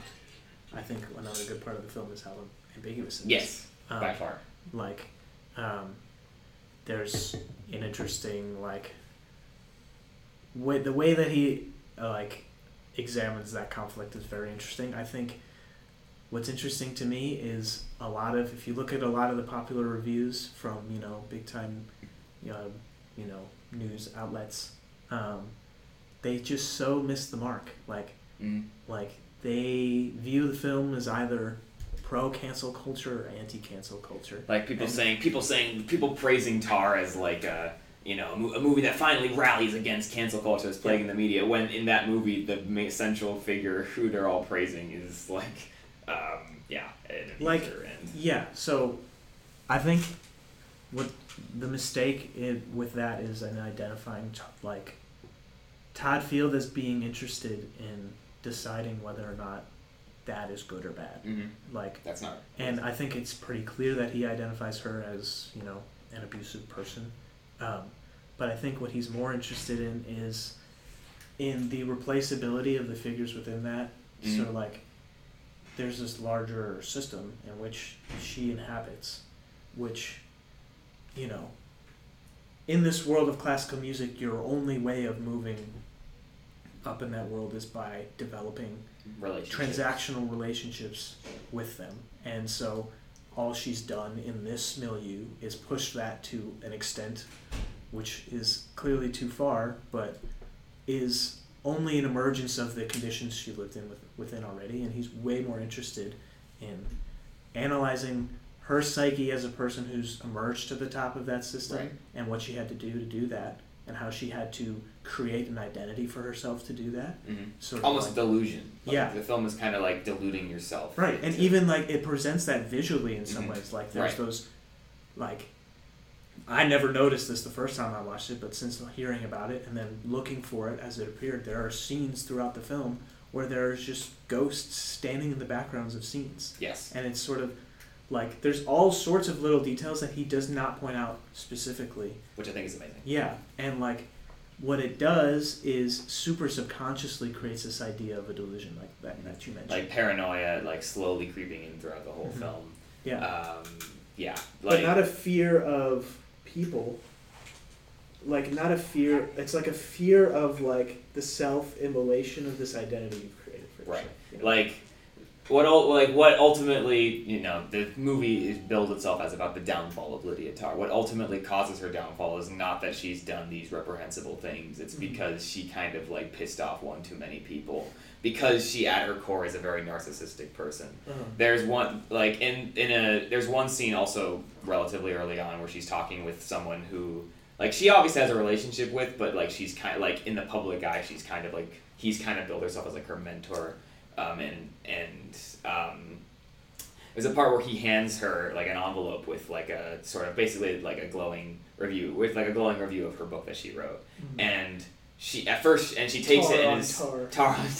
Which the film definitely has a sense of humor as well. Yes, it's again like you were talking about like last shots. I don't know if Tar is the best last shot of the year. Has the funniest last shot of the year. It's the most. It made me think about what it meant the most. I think. Yes. Mm-hmm. But so she gets this envelope from this guy, and she's like, oh, thank you so much. Like, there's actually a smile, like a very genuine smile on her face, and like again, the nuances of Cate Blanchett's performance is like she's amazing. I think the best performance. Like Michelle Yeoh, deserving of an Oscar. I'm glad she got for it her career. For her she's good in the movie, obviously. Yeah. And also she gave a good performance. Yeah. Great performance. Deserves an Oscar. But personally, Cate Blanchett gave the performance of the year, and I completely agree. And I think that is completely crystallized in this scene where, and then he's like, you may, and she's like, thank you, and he's like, yeah, that's for your book. Then you can put that on the covers and stuff like that. And she's like, oh, and then because she realizes, oh, this is just another part of it, like the transactional relationship that I've cultivated. Yeah. And like it's seeing like the ways like she really does crave like attention and love. Even though we all know that she's kind of like this monster, and like seeing the way she just continually digs herself deeper into this rut that she's in. Yeah. I think another interesting thing it does in that way is in just like revealing. It never gives you the full picture, but it reveals small things about her identity. Yes. The way that she's constructed her identity that are really like the way there's a couple moments throughout where like. The way that she constructs her, like, mixture of masculine and feminine identity, like, she'll refer to herself as the father of her child or the husband in her relationship. Right. And, like, and she wears this very masculine clothing. She tries to be imposing, but then also, and she's, like, very insistent on, the lack of, she's very insistent on, like in that opening interview scene, she's, like, this sort of gender difference was not important to me, which is like, yes. You think about. She's trying to think that she's transcended beyond that because she's been so successful. Yeah, I don't know. It's super interesting the way that they. And I think that speaks to and I think that's something the film gets at. The film definitely believes that she is a terrible person, but it also tackles her as but it also gets into her as like this intoxicating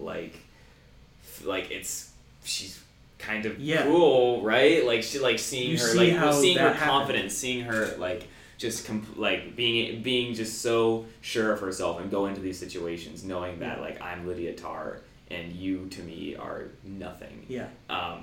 This all stems from Cate Blanchett's performance. Sorry, you can talk. No, I was just chef's kiss. Honestly, because despite all my praise for everything everywhere, this was easily the hardest decision I had to make of determining. I think Tar could be number one. Right. If it wasn't just for my desire to put everything everywhere at number. I have yet to watch Tar again in full from beginning to end, but I have probably seen the whole thing at least 5 times in bits and pieces because I've gone back and just watched. I watched it with a bunch of friends my first viewing, and immediately after we were like, all right, we need to go back and look at some things here and there. We need to go back and then even after that, I rewatched the opening interview so many times to the point that I almost know it. I've rewatched the Juilliard scene.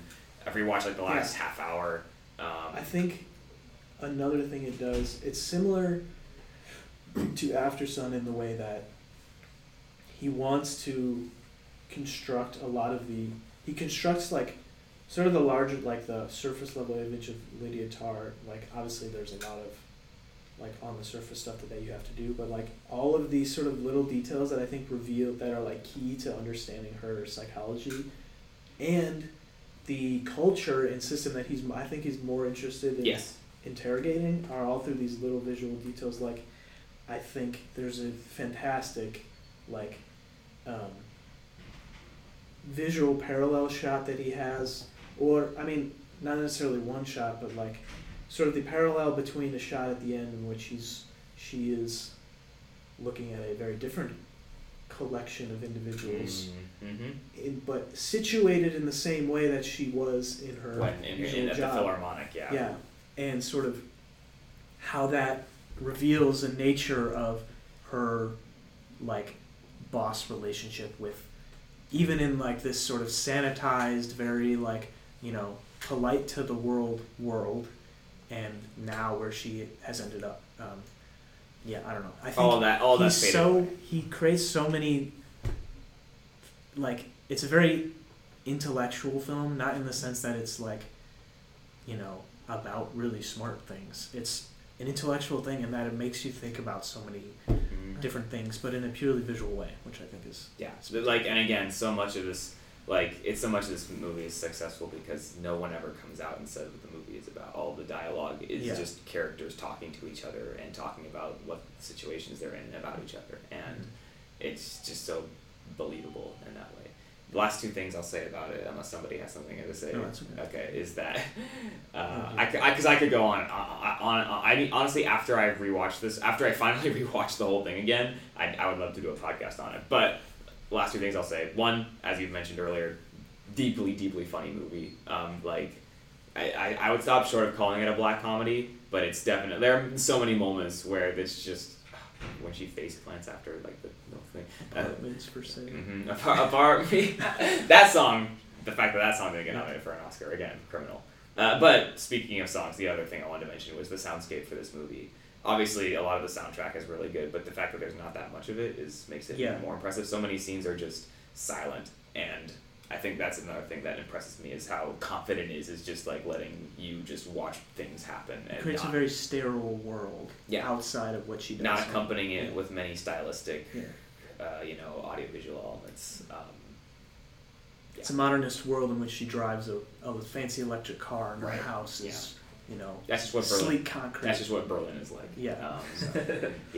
Tar is probably. I have a waiting period on my top 10 films of all time list of 1 year after I see a movie. Yeah. Tar is currently on that list. Yeah. It is spectacular. Yeah, It's amazing. I think, like, just to close out, like, the discussion on Tar, like, if there's any movie I can recommend, probably besides Everything Everywhere, almost everyone will unanimously agree that it's Tar. Like, you have to see this film. But I know that two people have some movies that they think are better. Man, I didn't even get to say anything about Tar. This is messed up. You can talk about anything about Tar. Yeah, it wasn't.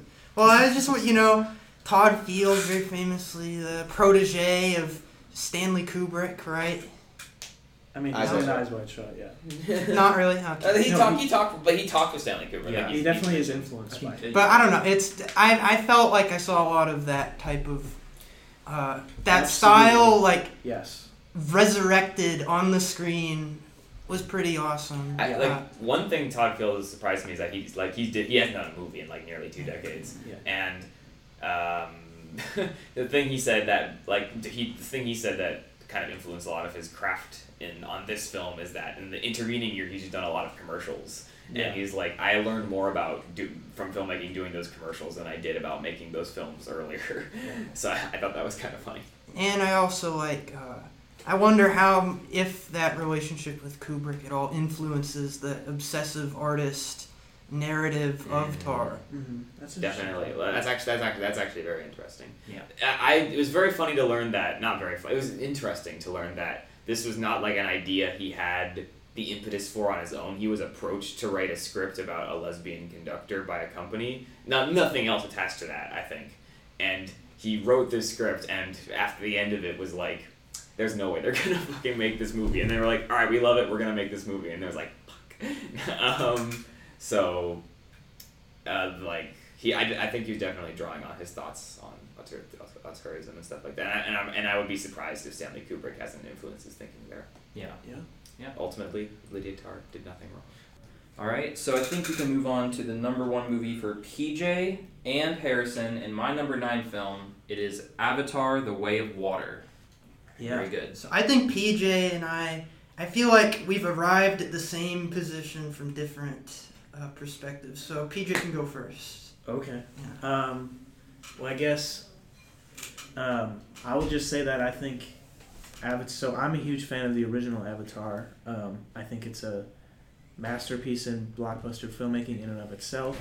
But then I think it's also unbelievable that the biggest movie of all time is this unrelenting, specifically anti-American, anti-imperialist film about how you have to give up your life in an act of revolutionary violence against the state to save the environment.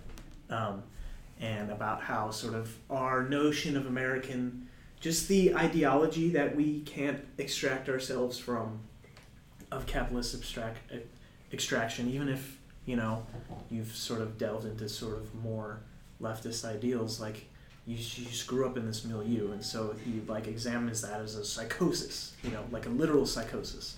But I think what's so amazingly remarkable at this film is that in my opinion, I think it surpasses the first film in every way.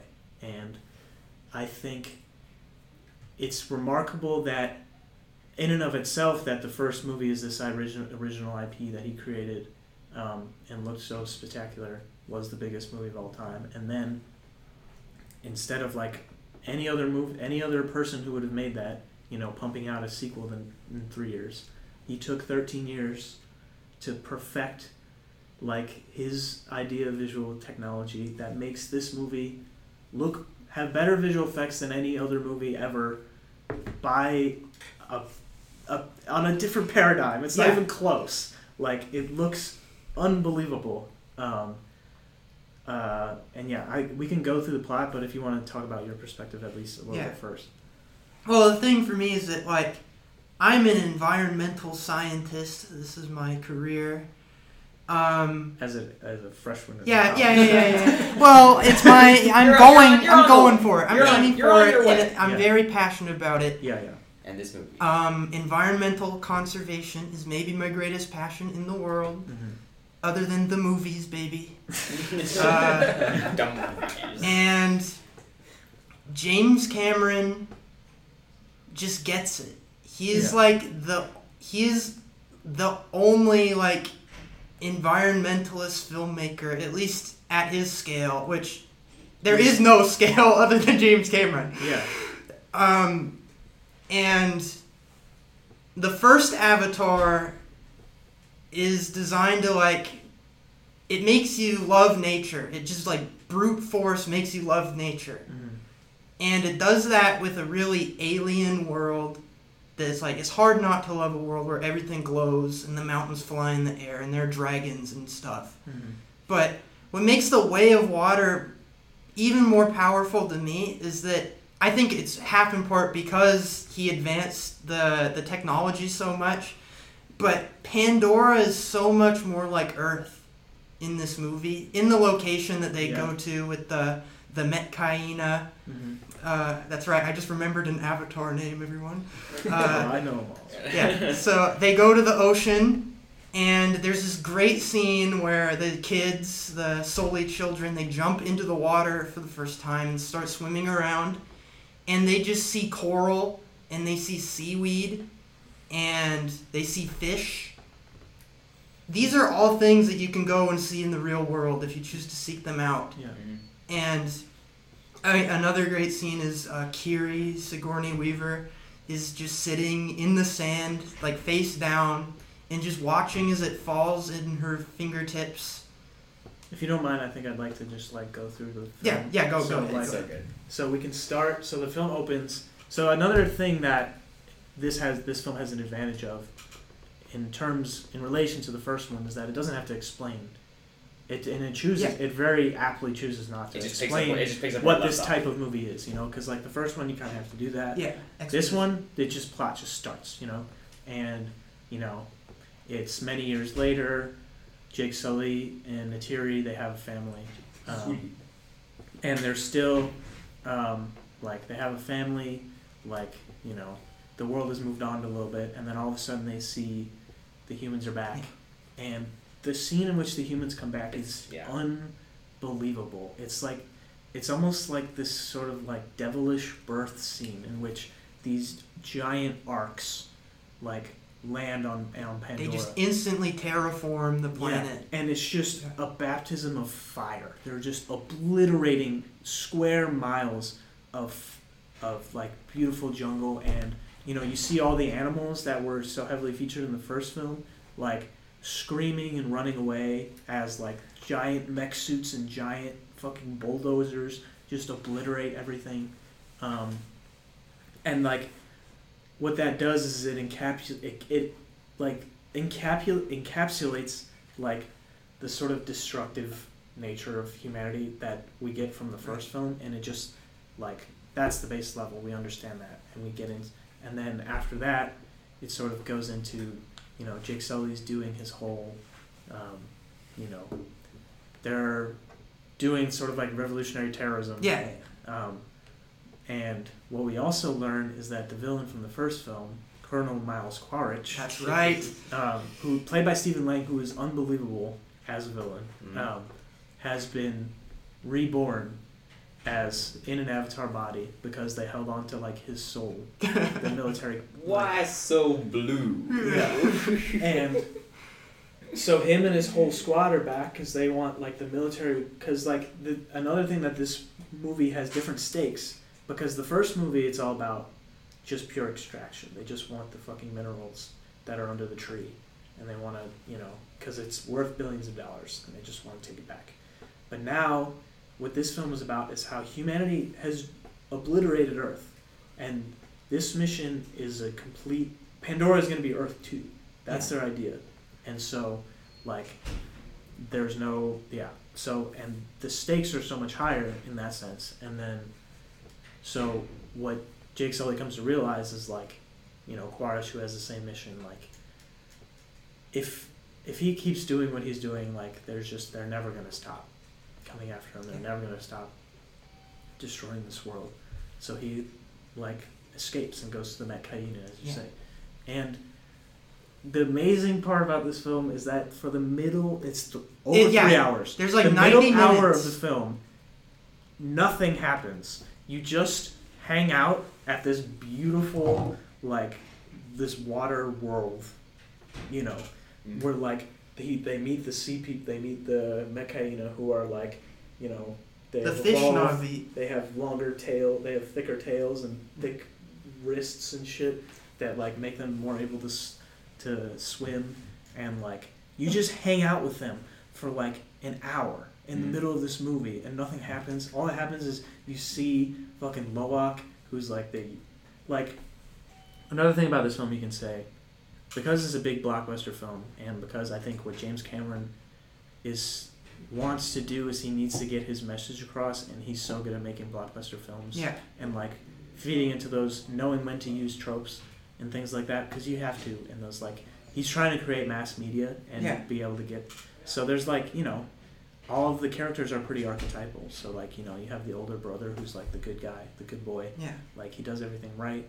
And then the younger brother, Loak, who's, like he can't do anything right. He's the fucking... And then, but he becomes friends with a Tulkun. Yeah. Which is this species of hyper-intelligent whales in this world who, like, this tribe they're all friends with, and they, like, sing songs with them and stuff. And this whale, Payakan, has been outlawed because these whales, they very intelligently have come to the conclusion that, like, violence just endlessly begets violence. And so they've just decided, the only other way to enforce something like that besides violence is, just social isolation. So he's been cut off from the tribe, this whale, Payakan. And so, Loak, feeling the same sort of loneliness, makes friends with Payakan. And herein is where, like, a lot of this sort of emotional relevance that drives the rest of the story, in that, like, the humans on Pandora fucking hunt the whales because they have this special goo in their brains that stops human aging, which is, like, when you think about it, it's so monstrous because you think of, like, fucking, like, it just stops human aging. So you're thinking of, like, fucking, like, cretinous billionaires like fucking Sheldon Adelson and Bill Gates, like, just like 89-year-olds like with billions of dollars, and they're living forever off of this. Off the whale juice. Yeah, and so they build this connection, and then you can go and see them. Like, he sees Piacon's memories of like his mother getting killed in front of him, and his decision to like do an act of rebellion against the whalers by like leading taking a bunch of other whales and some Metcalina as well. And they try to fight back, and they all get killed except for him, and so that's when he gets outcast. I don't know. I'm keeping talking a few minutes. It's like this is what happens in the movie. James Cameron also, like, he heavily uses the concept of symbiosis in nature, which, from like a scientific evolutionary perspective, everything on the planet like evolved to protect and conserve nature except for humans. Yeah. Mm-hmm. Yeah. And therein lies, so I think what's the most interesting thing about what the film is doing is, I guess we're skipping a lot of stuff here, but like, it's the sort of dichotomy between the two forms of afterlife that the film depicts. And so we have this sort of, in Quaritch, who dies in the first film and is resurrected in an avatar body in this film. It's sort of the idea of like Hegel's bad infinity, where like endless repetition, like, and like once it gets bad, it's never going to get better. So he's like, he has the afterlife, he has eternal life, but he will forever be like this military corporation owns his soul. It's like Apocalypse Now levels. Like this is all I got. He's forever going to be resurrected as a Marine, and that's what another thing that's interesting about his character is that, you know, a lot of villains, what makes them fall flat is what's evil about them is something that's inherent to themselves, which, you know, is harder to parse if you're just a regular person who doesn't think of themselves as evil. Yeah. And so what is evil about him is his job and how he has been instrumentalized, and then how his psyche has been formed in order to be totally defined by his job, you know? And so, you know, it doesn't make him any less scary or evil. In fact, it kind of makes him more. But he retains a sense of humanity that makes him more interesting, I feel like. Yeah. And then sort of the flip side is... everybody saw this movie, right? We don't need it's to the third biggest movie. I know how it is. We got it. So, according to the box office numbers, every person on Earth has seen this movie. Yeah. So Nataeum, their oldest son, Yeah. gets killed. And at the very end of the movie is Jake Sully and Neytiri tapping into their world tree, and, you know, he watches a memory that him and his son both have of him as a boy. Like, it's a very emotional moment in and of itself, but it's like, what I think is so profound is what James Cameron is trying to say is he's trying to create a sense of spiritual collectivism, in the sense that, like, there's a different idea of immortality that he has, whereas, like, a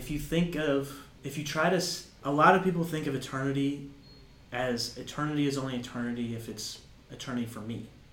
And what he's trying to say is, like,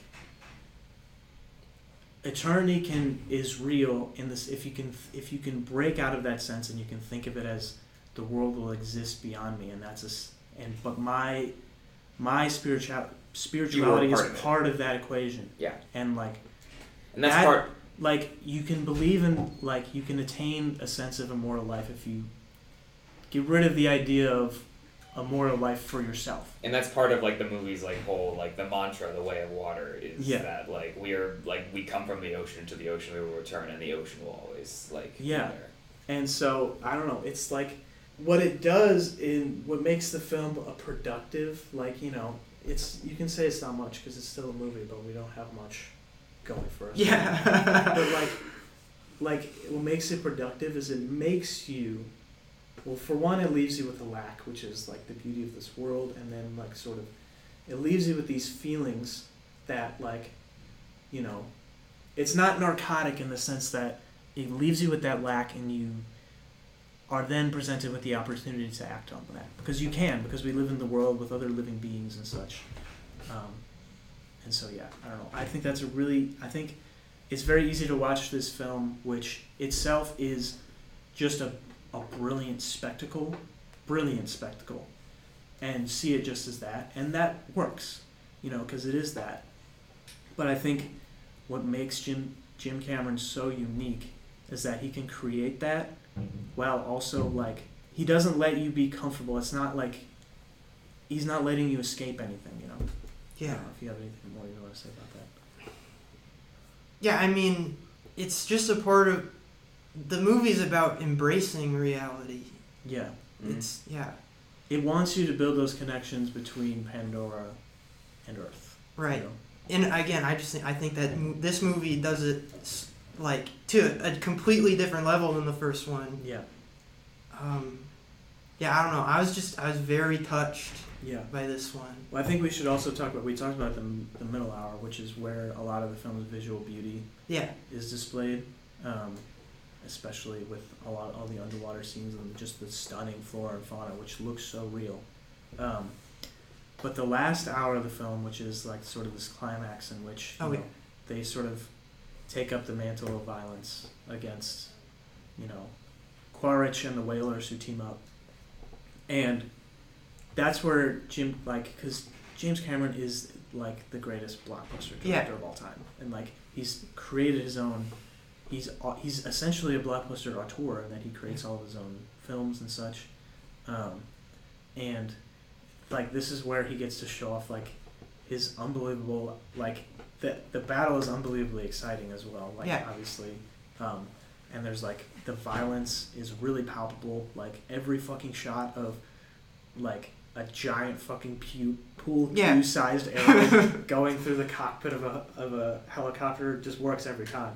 But then so that gets you, it's super exciting obviously and it looks amazing. But then I think the film ends on a for me it was extremely emotional note. Because it has to engage in these ideas of family and I think the scene at the end where the boat is sinking and they're all desperately thinking they're gonna die and then they make it out and it's I don't know. Mm-hmm. I think that scene again was. I would say that no other movie this year, from beginning to end, just completely absorbs me, except maybe Tar, but it just completely brings me into this world and for its entire runtime, it's just me and that's it.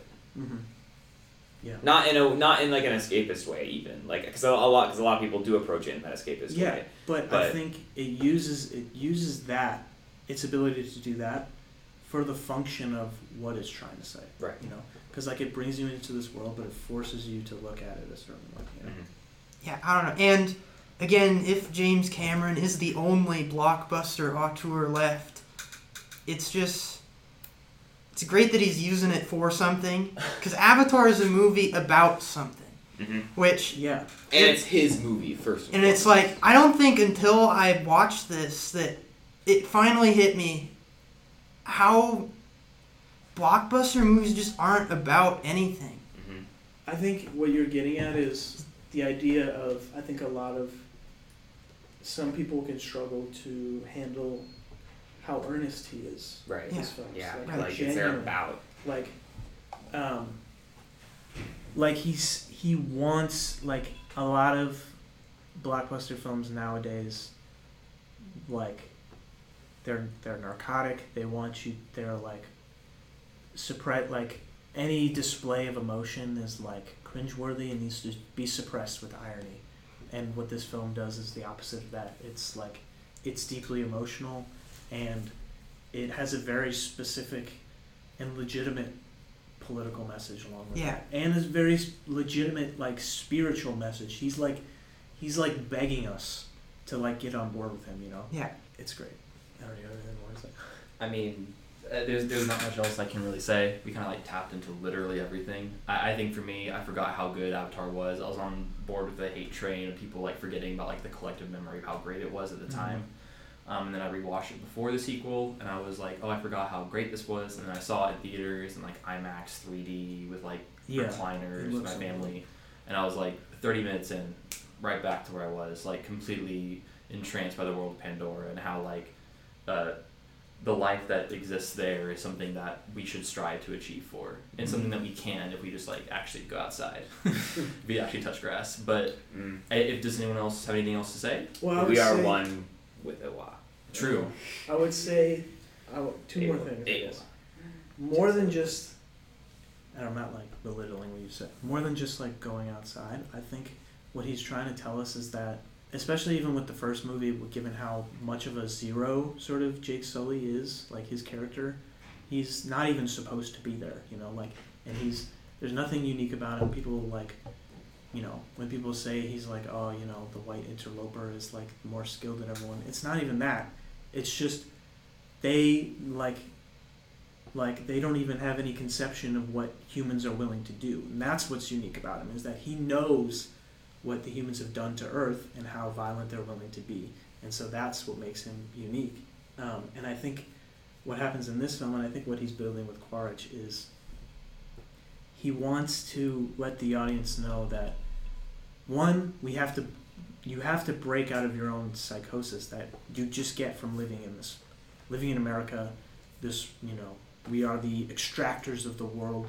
You know, we do, like, the first film was about how we do 9/11 every day to every other country, to every country in the world. And, like, you have to emerge from that, but you can change, is, like, what he's saying. Is, like, if you can break yourself out of that psychosis.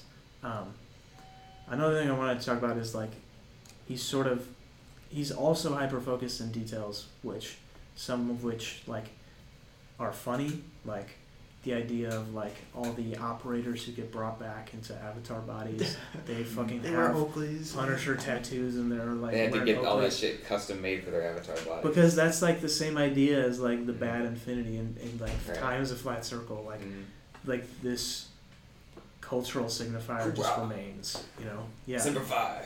Yeah, but even in that, I don't know if this is a thing that I don't think anybody noticed.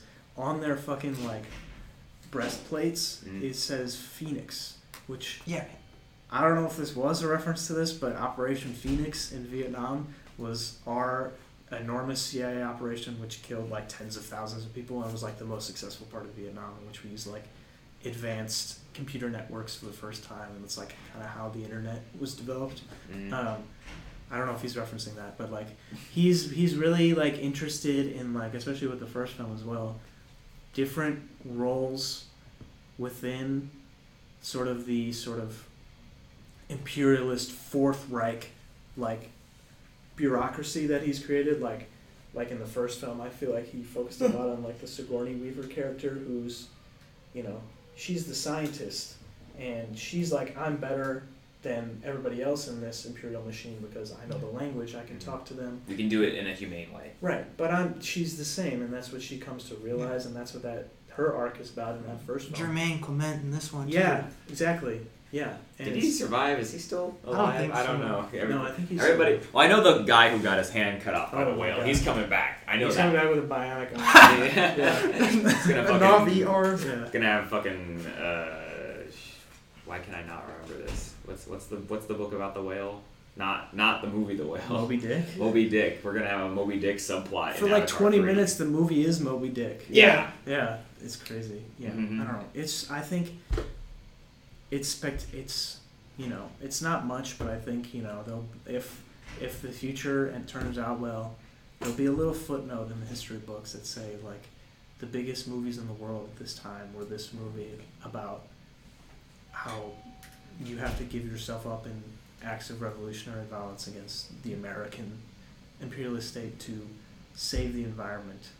And I don't know, I think it's spectacular that these exist. Yeah. All right. Avatar.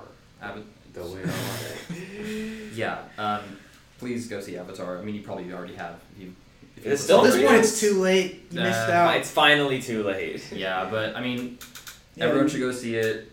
Is it on like Blu-ray? It's on, yeah, but it's Yeah. not real. It's not a real movie outside of the theaters. Yeah. But I think that's it. Movie. That concludes our Yes. top 10 films of 2022. I'm so glad we got to talk about this. 16 hours later. 16. Thank you, everybody. You guys Yeah. all had great stuff to say. Thanks, All everyone. sorts of movies. It's fun. Yeah, it was really fun. And Here's to 2023. That we're already like a quarter of the way through, but yeah. Thank you for listening, and I hope to hear from you all next time. Woo! Goodbye. bye.